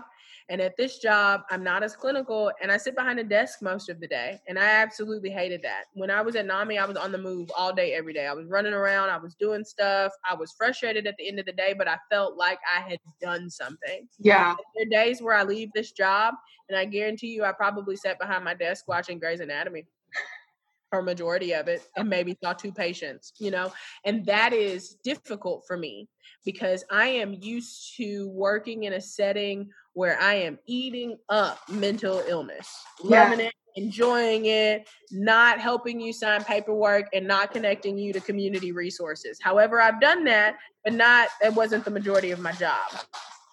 However, I just acquired a new program, so I will now be managing the Ryan White program. And for anybody that doesn't, and you're not really supposed to talk about it like that, but it's not like folks would know my patients, so it doesn't matter. But Ryan White, for anybody that does not know, is case management services for the HIV and AIDS population. So Ryan White is the name of the person who I guess kind of assisted with helping to begin this program, but it's essentially making sure that HIV and AIDS patients stay adherent to their treatment plans. They stay adherent to the medications that they're supposed to be taking, while also working in conjunction with behavioral health. So they're treating this patient holistically. And for a lot of patients, it's kind of assisted them with living a longer life, or living a life that has a little bit more quality to it. Totally. Because you are assisting them with getting all of their medications for free or for a discounted price. You're making sure that they talk to somebody about the stuff that they may be dealing with or experiencing. Some Ryan White programs assist with housing and things like that. And you obviously are not supposed to discriminate against the people that you house or rent to, but you can run into some issues if having to disclose that you're a Ryan White participant. And some people do, because since it's a program and they're paying the rent, you have to disclose that you're a part of a Ryan White program. And for those that may or may not know, if they do know that it's someone that's living with HIV or AIDS, they can make it hard for you. So do you think that's coming from like assumptions about that community versus absolutely. like actually like something actually happening? Absolutely. And we have to know that like the LGBTQ community has been chastised and demonized in a sense, but it's been that way for years. When Totally. HIV and AIDS first became a thing, they thought it was only exclusive to gay people, and for a while it was called something that had to do with gay people. Like it had gay in the wording of it, until they changed it to HIV and AIDS. It was called G something, I don't remember what it's called, but it's something that's stigmatized. And so you think that when you hear HIV and AIDS, most people automatically, because of stereotypical bullshit, jump to think that someone is gay, not an intravenous drug user, not somebody who may have contracted it in the womb. None of that goes through somebody's head. Oh, I'm thinking prostitute when I hear HIV and AIDS. I'm thinking gay, and I'm thinking that you just disgusting and nasty. And if I sit on the toilet after you, oh my God, I'm going to wind up dead the next day. People are so fucking ignorant. But like seriously, that's literally what a lot of, and it's the same with not exactly the same, but the same in a sense with mental illness, because with my internship, I worked with NAMI. I worked for their homeless shelter. So NAMI in New Orleans is super unique in a sense because they house chronically homeless and severely mentally ill women. And if you are trans, you can also be hired. I mean, not hired, but you can also be housed there as well. But it's a long-term residential facility. It's a long-term residential facility. You can stay there for as short as 3 months or as long as a year. And it's really just to help you learn how to transition from chronic homelessness to now self-sufficiency, taking care of yourself. So it's something that was super beneficial and helpful to the community, and it was needed because it was taking women off the streets, getting them clean, and getting them housed. But because they were coming from NAMI, National Alliance on Mental Illness, through a lot of the programs, this was the correlation I was trying to make. But because they were hearing that they were coming from us, they would have issues finding housing. It's the same with Ryan White. They would turn them down because exactly clients and patients that are looking for housing, you may get to the last stage and be about to sign your lease, and then they figure out where the check is coming from, and they like, I don't know about all this. I'm gonna let somebody else look at it instead. I'm sorry, it's already rented, and that's bullshit. But that's what clients are dealing with, patients are dealing with on a regular basis. And nobody wants to fucking feel like a liability either. Like they're like, sorry, this is like where I'm at right now. Literally, and I hate that people don't think about it in the way that you just said it, because often or not, you have people that are in this headspace that they're like, ooh, I can't believe you got a mental illness, or ooh, I can't believe you got HIV and AIDS. And it's like, well, shit, bitch, I didn't try to have this. Like, you think I asked for this? You think this is something I wanted? Like, you upset that I got HIV Take my and AIDS? depression, please. What? Yeah, like, one, thank you. I get this over the counter every day. I asked for hallucinations. I asked for not being able to get out of bed. I asked for a disease that could possibly kill me. Like, bitch, shut the fuck up. Nobody asked for something like that. Nobody asked to live their life that way, and nobody asked you to be an ass about it. You know, there's no reason. You can keep your mouth shut. Do you know how much it costs to mind your business? Because I guarantee you it's free. You know, there's no reason God damn, I love you have to be like this. Let's be real. So no, you're totally right. I am happy to now have that program because it gives me the opportunity to do exactly, or to talk in the way that I just said. Do you know how much it costs you to mind your business? That's the way I like to handle things, because in no way are you, or should you, treat people the way that you treat them. There's no reason that you should be allowed to judge. There's no reason that you should be an asshole. Like, there's not, you know, I don't understand how people wake up some days and they're like, I'm going to be the meanest person on the planet and I'm going to make everybody's life a living hell. How do you live that way? That's why you got an ulcer and you're going to die early. Like, seriously, why do you do that to yourself? I know, it's like, you probably have mental illness too if you're going to like consistently think about people like that, right? If you think it's fun to treat people like shit, 9 times out of 10, you got some fucked up shit going on in your head too, you know? And maybe it's just, they can't like identify because they reject any like, oh yeah, I might be fucked up too. But like, we're all fucked up. We are all fucked up. And so I think that I'm glad actually that you just said that, because I am a look at the big picture type of person, but I also like to see both sides of things. So I'm glad that you just said that, because it allows me to see from a side of someone else where it may be something that they're dealing with, but not sure how to express it. So it could easily be something that throughout their childhood, they didn't know how to better treat somebody because they watched mama and daddy do it at home, which goes back into why I got into social work to begin with. I love to figure out why you are the way you are. Not just why your brain works the way it works, but why you are the way you are. Tell me about the traumatic shit that you had happen in your childhood, or even things that you didn't realize were traumatic. Tell me about the way your parents communicated. Tell me about the way your family communicated. It all explains everything. It explains so much. It tells you so much. So my family was a family of yellers. So when I get upset, I yell. And my partner absolutely hates that. And I can tell you right now, I have yet to figure out how to be better in that sense, because my first instinct is to yell. When I'm angry, when I am feeling unheard, my family, we talk over each other and we yell, baby. We are some yellers, okay? But when we're talking to each other, even in regular conversation, our voice begins to escalate. We get loud with each other. And then after we've gotten loud with each other and didn't hear what nobody said, everybody sitting around saying, what? What happened? I don't understand. How did we get here? Because nobody heard anybody.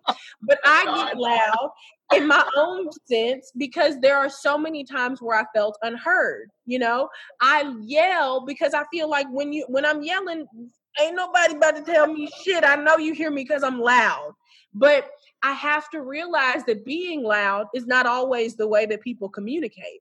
I can't be loud with my partner because she doesn't fucking appreciate that. She hates being yelled at. And I don't know how to not yell sometimes. And so that's really difficult because now there's a breakdown in our communication and we might be fighting about something and I yelled and now I'm mad because she's telling me not to yell, when in reality, I need to be mad that I didn't hear her. I didn't hear her. I didn't hear what she was saying to me. So I think that it's important that people not only recognize the feelings that they have within themselves, but where someone else can be speaking from too. Because far too often there's a breakdown in communication because we weren't bothering to see the other perspective. Totally. You know, that saying where it's don't listen with the intent to respond, but instead just listen, just listen. Because 9 times out of 10, you'll gain so much more clarity if you aren't sitting there listening to somebody and then you're waiting to jump in at any point to say something. And I do that all the time. That's why I'm going to law school. It's the lawyer in me. I'm ready to yell, objection, because no, bitch, you're not. No, you're not right. So like, I'm ready for all of that. But at the same time, I have to realize that before I get in a courtroom, I need to know how to communicate with other people. And that means I need to listen. And I struggle with that. But I think had I never gone into psychology, had I never gone into social work, I would have never been able to sit down and have this conversation and tell you that with the insight that I have now, with the awareness that I have as to how I can be, or how it can be my fault that there is a breakdown in communication. That I wouldn't have been able to have this conversation with you 2 years ago. I wouldn't have been able to have this conversation with you a year ago. I am grateful for what I'm learning in the fields that I'm in, because it gives me the ability to understand that obviously all of our experiences are different, but they bring us together in a really beautiful way because it allows us to learn. And I think my biggest turn on in the world is learning. Like, I love learning. I love learning something new about somebody. I love going to school and learning something new about whatever it is that's different in the world. That's why I ate social work up, because it allowed me to see things differently in the world, but it allowed me to learn differently too. Same with like philosophy. That was my minor in college because it allowed me to think outside of the box. It allowed me to know that we can be sitting here talking about existentialism and have completely different understandings of an existential crisis and what might be happening. We can be sitting here talking about the trees outside and have a completely different experience and perspective about why they grow the way they grow, but that is the beauty of life. And that's the beauty of social work. I don't know any one thing about any particular person, and getting to sit down with that patient or that client and learning about where they come from and what fuels their fire and what might have caused the breakdown that they had. Girl, I will eat that up any day, because it's now I know how to speak to you differently.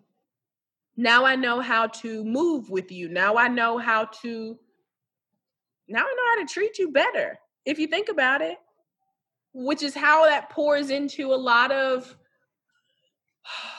why I feel like we have issues within the communities that we have currently, the issues that we're dealing with currently across the world, around the world and across the country, especially like racial tension. A lot of the things that we are experiencing currently is because we won't sit down and get to know each other. For sure. And that's why when you were saying earlier, you were like, I'm glad that we're doing this. And I really feel like, how the fuck else are we supposed to understand each other if we don't listen? If we don't talk. Right. If we don't talk and we don't listen. Right. And I think that has been probably my biggest motivator for wanting to speak a little bit more. Like, I thought about starting a blog. I thought about doing a whole bunch of stuff. Do it. I kind of want to. And that might be next on my agenda. Outside of studying for the LSAT, I really do believe that it's kind of that time. But I feel like I operate from a very unique place. And I say that because I went to IC and I spent my life being what I am now realizing in so many ways was a token. I spent my life being the exception in a lot of ways. I know that a lot of my classmates aren't racist. I know that a lot of my classmates don't think of me as an exception in terms of, oh, well, you're not like normal blacks, or you're not like the ghetto blacks. You're different. So you're unique. So you're the exception. I know not everybody thought of me that way, but I also remember comments like that being made to me. So I also now know how to hear those comments and funnel them. And then I also know what it looks like to not have comments like that, but instead have the love and nurture and proper education and confidence instilled in me to not have to deal with comments like that. I know how to carry myself, and now I don't code switch. At school I used to code switch. And for anybody that doesn't know what code switching is how I have done throughout this conversation, where I'm speaking very professionally right now, but very quickly can slip into, bitch, I don't give a fuck. Like, it happens so very quickly. That is code switching. And everybody can do it. But I feel like Black people do it a lot more because we have to wear a mask in situations with white people where we feel like we may be making them uncomfortable. I thank you for creating a space to where I don't feel uncomfortable with you, Madeline. Totally. That's I'm glad that I can do that. And yeah, because I'm always like wondering how can I like share that I want to create a space, but it's like I know that I don't fully understand. Like, I'm a fucking white girl, but I know it doesn't matter, but I think I just get in my head thinking like, I think the simple fact that you get in your head about it and it's something that you think about means a lot more than someone who doesn't think about it at all. Someone who thinks that this space doesn't have to be safe because you're my Black friend. Right. You're the exception, so I don't have to talk to you any different or treat you any different than I would my other white friends because you're my Black friend, but you're a different Black friend, Whereas there are others who immediately get in a room with Black people and they get tensed up and they get nervous or they get, whatever, and they don't treat you like you know what you're talking about. They don't talk to you with any type of respect. That's not a safe space. Totally. But the simple fact that you take time to be introspective about it, and that you want to create a genuine safe space, that's a vibe that can be felt. That's a vibe that you don't have to outwardly express because it's not about the expression. It's just about the mood and the way that you move, the way that whatever you exude in that moment is how someone else is going to feel. It's the body language. It's you listening to me. Do you realize that you are currently leaned into this conversation and you have been for the majority of it? Like just like eating all this shit up. I mean, I love psychology too, but anyways. But just that being open, that body language, that says plenty. I know that in that moment I can open up and feel comfortable and safe. What are you doing, you freak? But it just it's just something that you created a safe space, and that is something that cannot be matched. That's something that cannot be topped. That is something that no matter what, in times like this, people like me need. And you did it. So good job. Cheers. Thank you, but like, and it's just like, I want that to be a movement. Like, why don't we create spaces? And I mean, like, I get it, but it's just, I guess I'm trying to figure out how to make it like a ripple effect. But I guess just doing it in the first place. I feel like it's important in, like I was saying, times like this to sit down and have conversations and get to know each other, because the biggest thing is I feel like this is going to sound really weird because nothing about me is about to make excuses for white people in their shitty ways, because some white people have shitty ways. Totally. But it is me saying that I feel like white people have been allowed to think of Black people as exceptions because they have not been taught to sit down and have a conversation, yet they were still sitting down to get to know the person that they were getting to know. And nothing about their perspective of that person changed just because of the color of their skin. It only changed after having a conversation about racism with someone that they realized they were treating someone as an exception or a token. There are plenty of people who do not realize they're doing that though. And they realize that they made friends with this Black person to make friends with a Black person. I am now friends with a Black person. Checked it off the list. I checked it off the list. You have plenty of people who operate from two different ways. You have people who were raised to think that Black people are ignorant and stupid and only like fried chicken and watermelon, all of those stereotypical bullshit things that people hear about Black folks. Oh, they got nappy hair and they got big lips and fat asses and whatever. If you know anything about me, the one thing I don't have is a fat ass. Oh my God. The stereotypes are already irrelevant because they're not right. But I also don't like watermelon, ignorant bitch. Like, it just, so, you know, it just, there are so many things that are so different and unique about each person you meet. If I can give you that courtesy, I don't think all white people smell like dogs. I think some do, but I don't think they all do.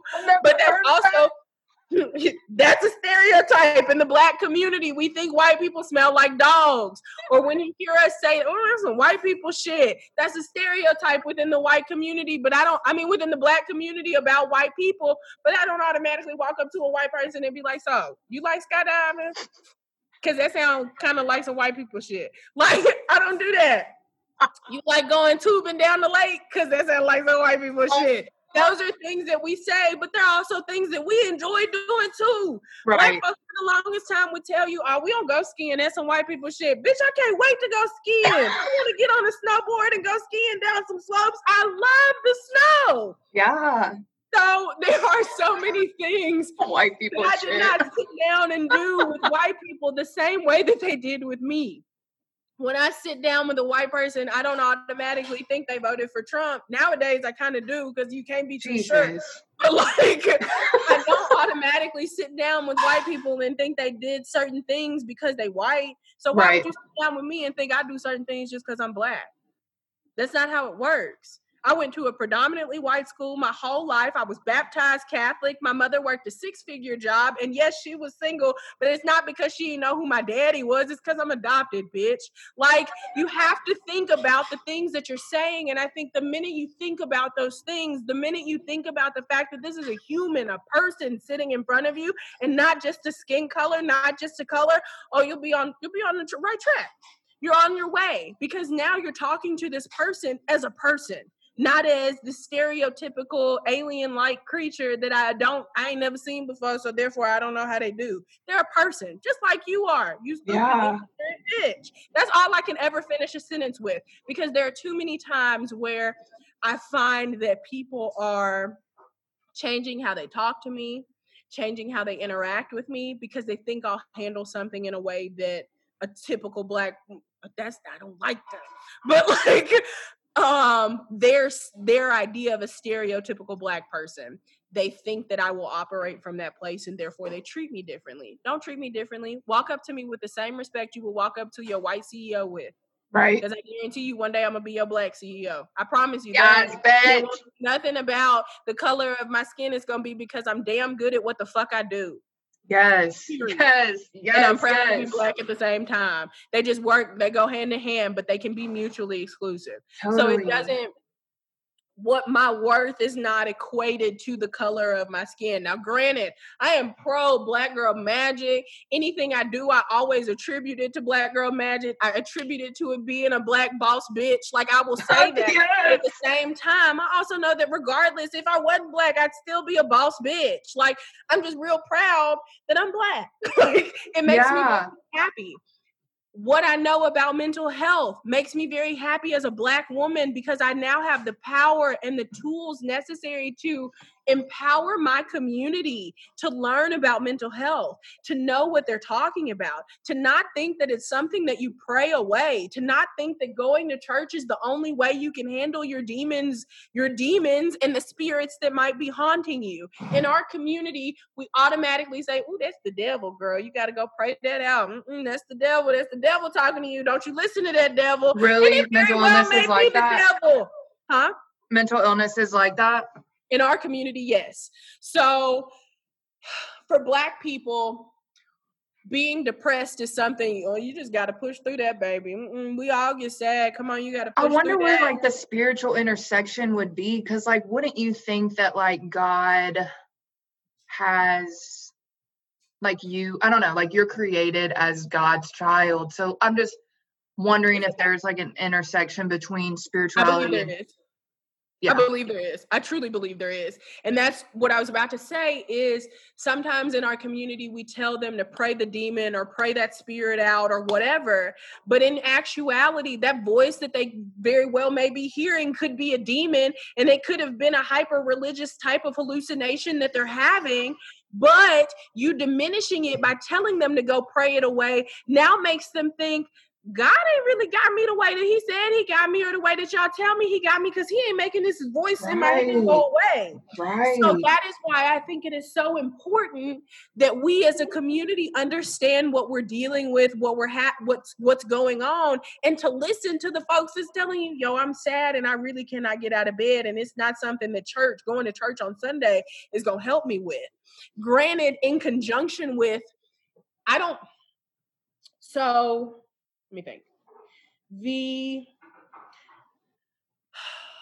AA and NA models are based on believing in a higher power. That's the only way you'll overcome your addiction, is believing in a higher power. That faith is what carries you through.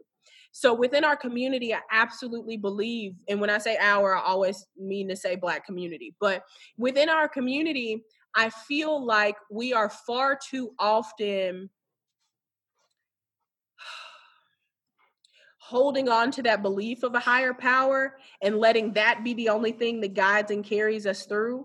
And then we don't feel like we need help for anything else. We don't need help from anyone else. I mean, I don't believe that that's the way we need to operate, because God can absolutely see me through the issues that I might be dealing with. The higher power that I have faith in can absolutely see me through my issues, but I have to do the work on another end in order to continuously see myself through that issue.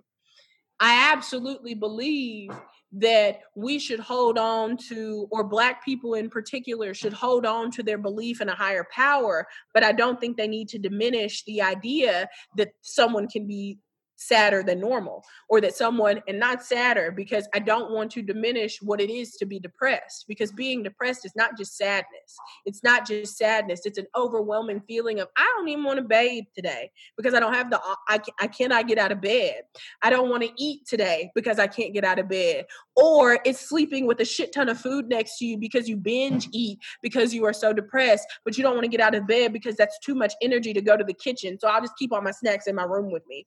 It's having the TV on in the background is white noise because you have insomnia and can't sleep, but you don't really watch the TV because you can't focus on it because your brain's in such a fog. That is depression.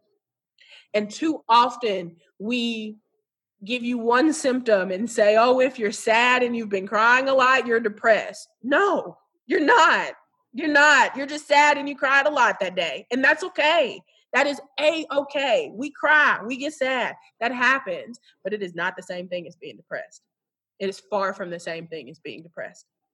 You can be sad while depressed, but you can't just be sad and call yourself depressed. Right. It's not how it works, you know? And so within our community, I feel like it's necessary to identify the things that we are actually dealing with outside of just being sad in order to begin to have a conversation about how I need to handle that. The same with schizophrenia. Schizophrenia is overly diagnosed in Black men because things like weed can exacerbate the symptoms, the signs and symptoms, and it can typically cause them early onset with schizophrenia. It's typically diagnosed between 17 and 25, and obviously later in life or earlier, but most of the time 17 to 25. But if a young man has a psychotic break, a young Black man has a psychotic break, or may just get depressed, or may be experiencing something that seems a little manic, but he's not really manic, he's just really smart and can kind of be out there and not really know how to control it, we're automatically diagnosing with ADHD as a child or schizophrenia as an adult. No.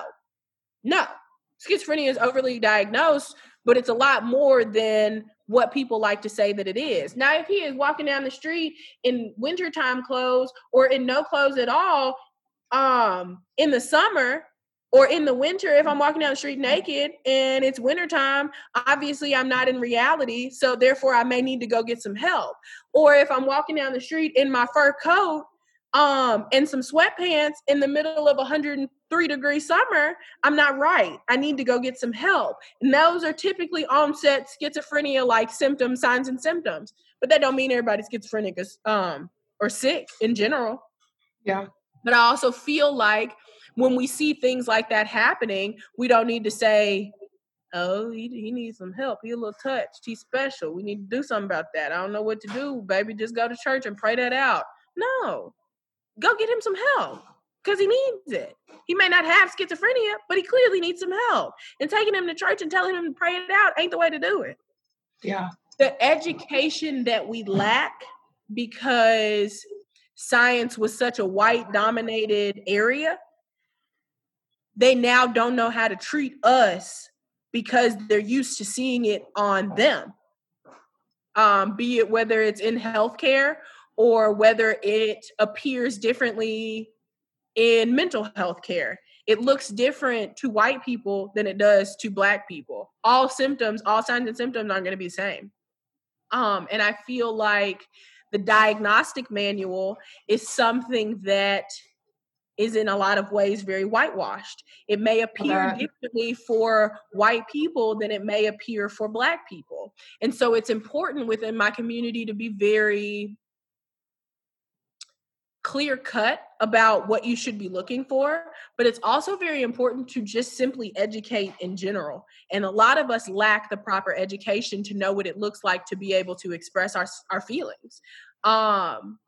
Across the board, people are demonized and stigmatized for being honest about their feelings, men in particular, and so therefore they don't know how to talk about it. But in the Black community, if you cannot carry yourself the way that you're supposed to as a man, you a bitch, you a pussy, you a hoe ass nigga, you anything like that. You're anything like that, and we are quick to demonize this man that now seems like he can't take care of what he needs to take care of. We got to stop that shit. Yeah, that's so sad. It is. It's extremely sad. And it's sad because now you have this idea, and a lot of it goes back to the breakdown of the family structure within the Black community, but it's not only that. And when I say that, this is during the time that welfare became a thing, very early on in the 1900s, becoming a thing, welfare and living on it. You could not have any semblance of a man in the house. And since Black people were already so very disadvantaged. You could only be on welfare if a guy wasn't there? Exactly. Welfare was seen as something that women needed, not men, because men should have been able to, during that time, go out, yes, thank you for the air quotes, but should have, quote unquote, been able to go out, get a job, and provide for their family. Point blank, period. So if you needed welfare, that means you didn't have a man. And if you had a man and were living on welfare, you were then milking the system, so you had to go to jail. So that is how welfare worked back then. And it hasn't really changed much either, because now when you look at the people that are living on welfare, it's not always families, it's single family household or single parent households with 3 kids running around because the dad is in and out of jail or in and out of their life in general, or just going through a tough time. But when you think about it, the leg that Black people start on versus the leg that white people start on, white people can start 2 legs down, 2 feet down to the ground, ready to go. They are starting this race and they are also already 10 laps ahead. Whereas Black people, we starting with a peg leg and 1 foot on the ground, and we are trying our best to get to you, but you are already 10 steps ahead, 10 laps ahead of us. So it's very difficult for us to catch up. So when I say things like we have to work twice as hard to get half of what you got, it's because we are literally working twice as hard to get half of what you got. Whether it's half of the same pay, half of the housing, half of the whatever, we trying to get to where you at, and y'all not letting us, if you think about it. Or Now we have plenty of us that hold our own selves back because we don't know how to do it. But none of us were ever provided the proper tools or education to be able to do it. Totally. When we were finally emancipated, it took years for certain slave owners to let their slaves go. They didn't tell them that they were free people. So now you working on land and you working for free, and you've been free for 2 years and you're just not figuring out that you're free. That's why we celebrate Juneteenth. But it's different in certain places because still on Juneteenth, a lot of people didn't know they were free. Slaves did not know they were free, but we were also promised 40 acres and a mule. We were supposed to be equal. We were meant to be equal so that we could all start from the same playing field, so that we could all have the same type of opportunities and experiences in life. And we never got that, which is why Black people scream for reparations all day, every day, because we never got that. Our slave owners got reparations for losing a slave. We never got paid for having to do work that we didn't come over here to do to begin with. So now here we are in 2020, and Black people are still living in the ghetto. They are still redlining properties, and redlining is essentially marking up the price or cutting out certain people from living in certain areas so that it doesn't bring down the property value. So that's perfect example, Collierville and Germantown and Bartlett annexing themselves from Memphis as to not be associated with Black Memphians. Or with Memphis as a whole, because Memphis is ghetto and bad, and oh my God, when you go, you're gonna die. I hate people that say that. You have things like redlining, like I said, you have things like gentrification. So you're going into areas that were predominantly Black, and you tearing down the house down the street because it's dilapidated and it looks bad, and you want to go tear it out, gut it, and now you're gonna sell it for $1.5 million, but all the houses around it going for $200,000. Bitch, what the fuck are you doing? So now you're driving up the property value, and now you're forcing Black people out of their homes because they can't afford that $1.5 million dollar house down the street, and their neighbors that just moved in is a bunch of white cops, and they call the police, or they do what it's a bunch of Karens that live in that house, Karens and Chads, bunch of Karens and Chads that live in that house, and they call the police on their Black neighbors because they like to listen to music at night, or it might smell like weed. So I heard an 808. Oh, good God forbid that the music plays past 10:15. I don't like that. So I'm in 97.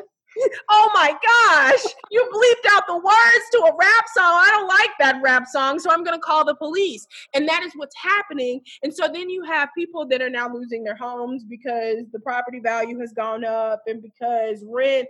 Perfect example is the Mexican, Haitian-ish, South African-like hood that's right behind that Sonic over on Hollywood and what is that? Union? Poplar? Is that Poplar? I don't remember. Yeah, that's right by my house. What did you say? They just hiked up the rent. And you know that the community that lives over there, 9 times out of 10, they're either undocumented, don't speak a whole lot of English, or have lived over there for the majority of their lives and are living in the house with maybe 8 other family members, but that's all they have been able to afford. I don't exactly know how much that price is of rent currently, but I know they just took it up. I know it just I think it went up to 900 or something. So they're forcing people out of their homes. And as you can tell, they've already started to redo the area, remodel stuff. I didn't even realize it was that many apartments over there until they painted them white. I had no idea.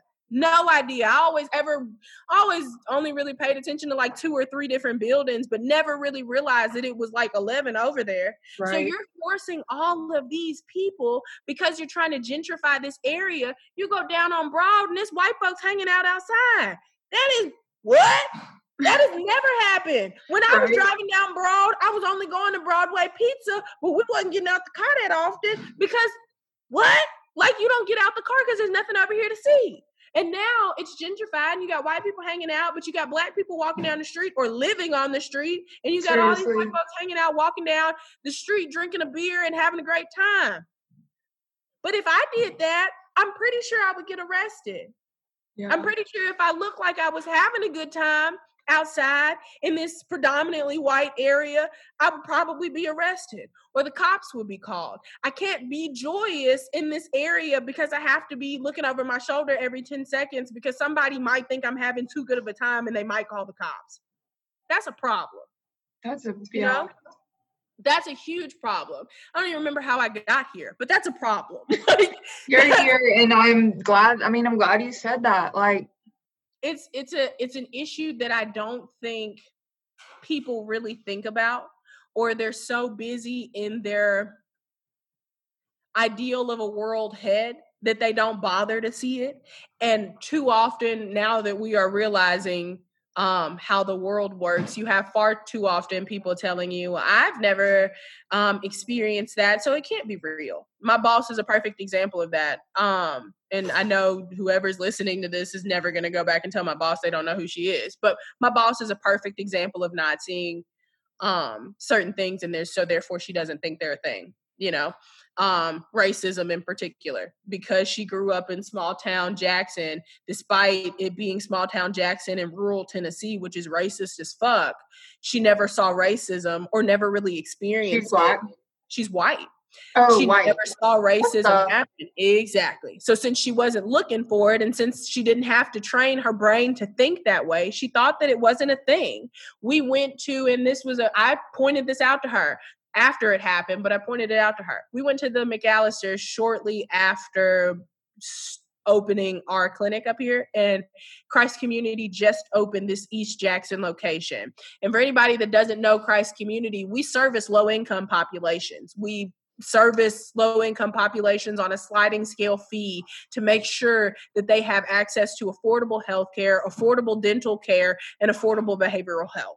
They need it. It's necessary. So we put ourselves in the most disenfranchised of neighborhoods in Shelby County and here in Jackson now, and that's East Jackson. So we treat low-income people, but anybody can come to us. But our primary targeted focus is making sure that people have access to affordable health care. If you don't have insurance, great. You don't even need to pay when you first come in to see us. We just want to make sure you're straight, okay? We make sure that you get your medications for cheap. We make sure that you have access to everything that you need and you continue to have access to it. We partner with other healthcare facilities around the county to make sure that you can go somewhere if you need something in particular done, something specialized done. We make sure we can send you to a specialist at a sliding scale fee. We make sure you're taken care of, period. I'm so glad that exists. Yeah, because it's necessary. I've been to Christ Community. We partnered with A Step Ahead, so we're making sure people get free birth control. It's necessary. It's important. But my boss and I, when we first moved up here, went to lunch. And we walked into McAllister's that's over in the Columns. It's here in Jackson. And when we walked in, I was the only Black person on the other side of the counter, which is very uncomfortable. And it's something that I've noticed immediately when I walk into a room. I'm looking for other Black people. It doesn't matter where I am, what I'm doing. I'm looking for Black folks. Okay. And 9 times out of 10, I'm going to try to migrate my way over to sit by them because I need some type of camaraderie. Okay. Yeah, you feel safe. So exactly. I feel safe. So we get to McAllister's and everybody Black works behind the counter or in the kitchen. And I order and we sit down. And when I tell you people was breaking their necks to turn around and look at me, and not my boss, but just me, turn around to look at me almost in a sense of, what the hell is you doing over here? What are you doing here? This is not where you belong. You get this was like within the last year. Honey, this was February 2020. And I am in a place where people are looking at me like I'm crazy. They are turning around, looking at me and then whispering. They are doing everything that would make you feel uncomfortable. Oh, they were on it. They didn't say anything to me, but would give long, drawn-out looks, stares. And it was very uncomfortable. And I pointed that out to my boss, and she said, girl, they were probably just looking at us because we're new to town. Bitch, no, they wasn't. They was looking at us because I'm a nigga with a white girl. That's it. And it didn't make sense.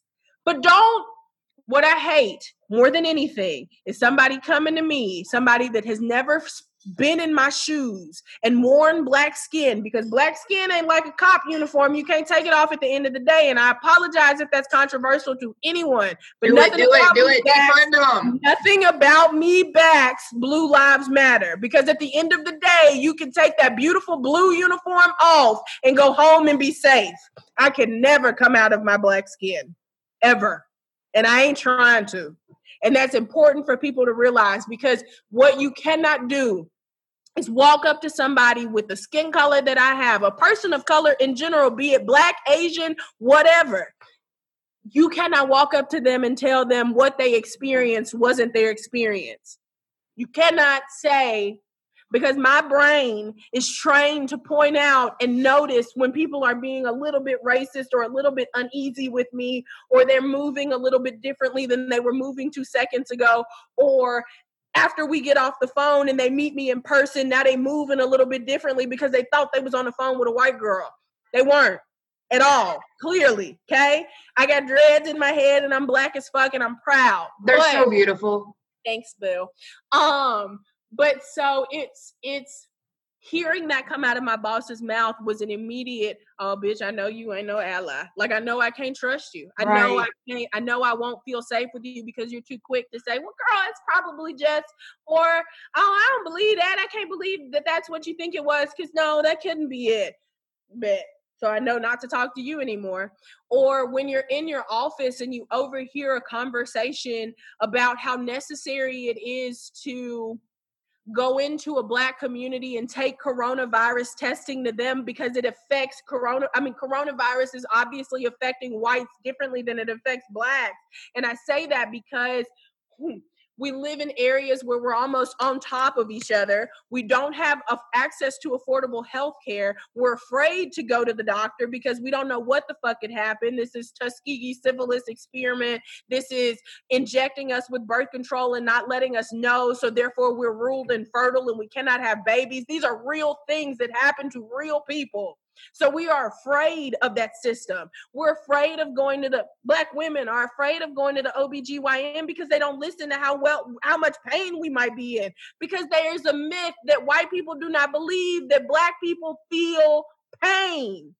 We can get stuck and poked and prodded and they believe that we aren't feeling what we feel. And this is a slaveholder myth that's been in heads of white people for years. Black people don't feel pain the way we feel pain, so we can whip them and we can give them 40 lashes and cut up their backs. We can amputate foots and feet, that doesn't even make sense, hands and feet. And we can maim these people and we can take away their dignity and they won't feel it. No big deal. No big deal. It doesn't matter. So now when I'm asking and begging for help as I'm pushing out a baby and you tell me, girl, you probably just over exaggerating. That's how I know that you're not listening to me. When I go in to tell the doctor that my cramps are so unbearable that I cannot get out of bed to go to work. Oh, you need a heating pad. It sounds like you just need to take some Midol. No, bitch, I'm in pain. And that's endometriosis. Like, it just, it's shit that people aren't listening to. And that's the problem that we face. But when I'm sitting down the hallway and I now hear my boss telling her white coworkers, our white providers, that they don't feel like they need to go into the black community and this shouldn't be black and white because it's not the 50s and that's so racist, and not being able to say out loud, that's not racism. That's literal. We don't have access to affordable health care. You can't build it and expect us to come because you got on the radio and said we're here. That doesn't, no, we don't trust you. We don't know you. So how dare you sit in your office, in a community that you have never stepped foot out into and tell that community how they need to be treated. You listen to your patient. You listen to the community that you're servicing. You don't make judgments and decisions for them. That's wrong of you. That's not how life works. And that's not how you get anywhere. You don't get anywhere by dictating and telling people what's happening and telling them the experiences and the perspectives that they should have. You get somewhere by listening to that experience and listening to that perspective. I far too often now have recognized that there are way too many people in this world that because they don't have that experience, or because they didn't have to grow up training their brain to know that you don't run from the cops, or when they pull you over, you leave both your hands on the steering wheel and you talk as nicely as possible and don't seem too upset or don't cry, because then there might give you a reason, that might give them a reason to then search your car because now you seem suspicious. Talk to them with respect. Yes, sir. No, sir. Yes, ma'am. No, ma'am. Make sure they know that you are the right kind of Black person, a Black person that doesn't deserve to die.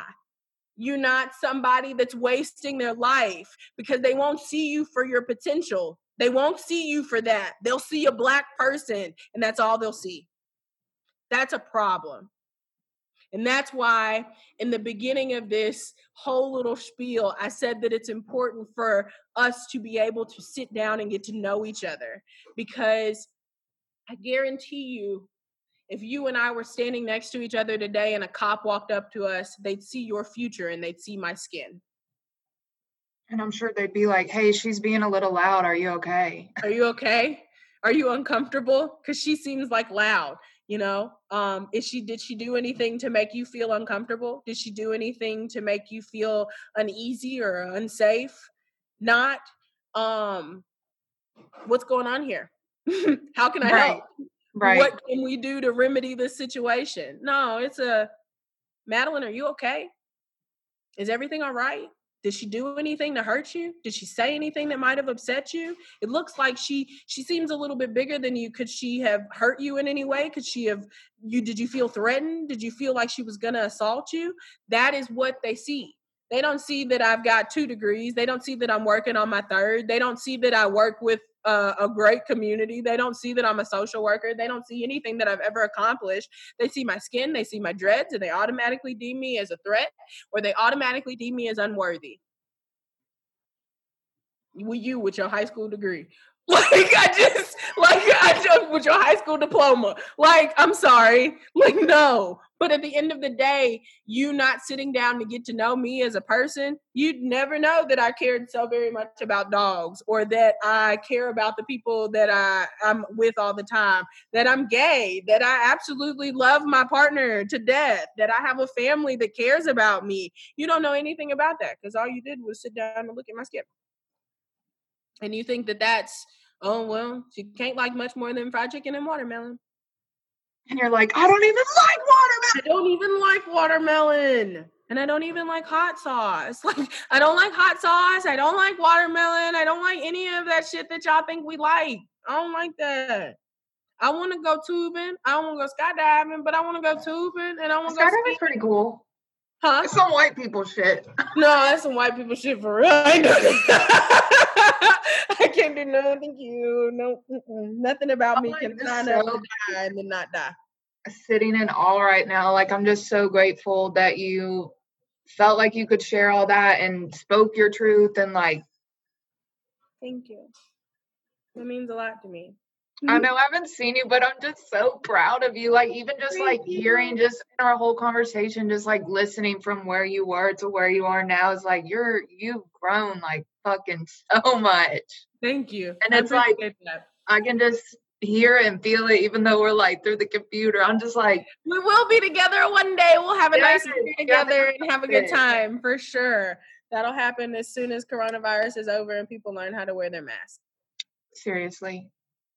Probably never, but no big deal. That's okay. Right. But no, I'm grateful for the opportunity to share my truth and to speak. I'm grateful that it's you that I'm speaking with, and that it's not somebody that I don't know that well or that I'm uncomfortable with. I am grateful for both opportunity and experience. I'm grateful for the platform. Truly. I don't care who this reaches and how many people it reaches. It doesn't matter. I just think that it's important that it's out there no matter what. I think so too. I think that you should definitely continue a series in a sense like this with other people. and with people that you're going to get great perspectives from. Not saying that my perspective is great, but I'm pretty I great. think it's beautiful. Thank you. I mean, it's a great intersection. You're a strong Black woman and you're fucking in mental health. Like, that's so important. Thank you. I dropped a gummy bear in my water, and I really don't know why, because it tastes disgusting now. Just a What fun flavor gummy bear? It was green apple, but it should have been like a red one or something. Bleh. It tastes like Burnett's vodka, except without the burn. Right. But I don't miss those days. But anyway, no, but I definitely think that perspectives like mine are important, but perspectives in general are important. Totally. Well, yeah. Whole purpose There's of so me much talking I don't know. Yeah, and there's so much that you can learn from people that may not be in the same background, may not have grown up the same way, may not have learned the same things. You know, this is dope. This is I'm really glad you dope. think so. Yeah. I'm really appreciative of it for sure. This was dope. Super, yeah. Thank you, for real. So we definitely have to get together to drink. Oh my God, yes. I am really in awe of your tapestry behind you with the lotus. Isn't it crazy? It looks like 3D. Yeah, it does. But I like lotuses in general because they can they give you so much meaning as far as new life and starting over and becoming. I love it. Me and Olivia have a matching one because they come from the dirt and they grow to be beautiful. Yes, and they grow to be beautiful and they become something that no one ever really expected of them, and I love that. So I'm obsessed with that. I'm obsessed with your. Ooh. That's so cool. Hold on. I want lights that change color in my room too, Channing. This is so cool. My boyfriend they're like these rope things. You can tape it to the wall. But I don't know how much they were, but I can send you maybe a link. Yeah, do that because they're dope for sure. I want this like nebula light thing that has it looking like stars and light. Yes, that's what I was trying to make this room just like trippy and like because it's where I play my music. One trippy ass trip on some shrooms, man. That would be dope.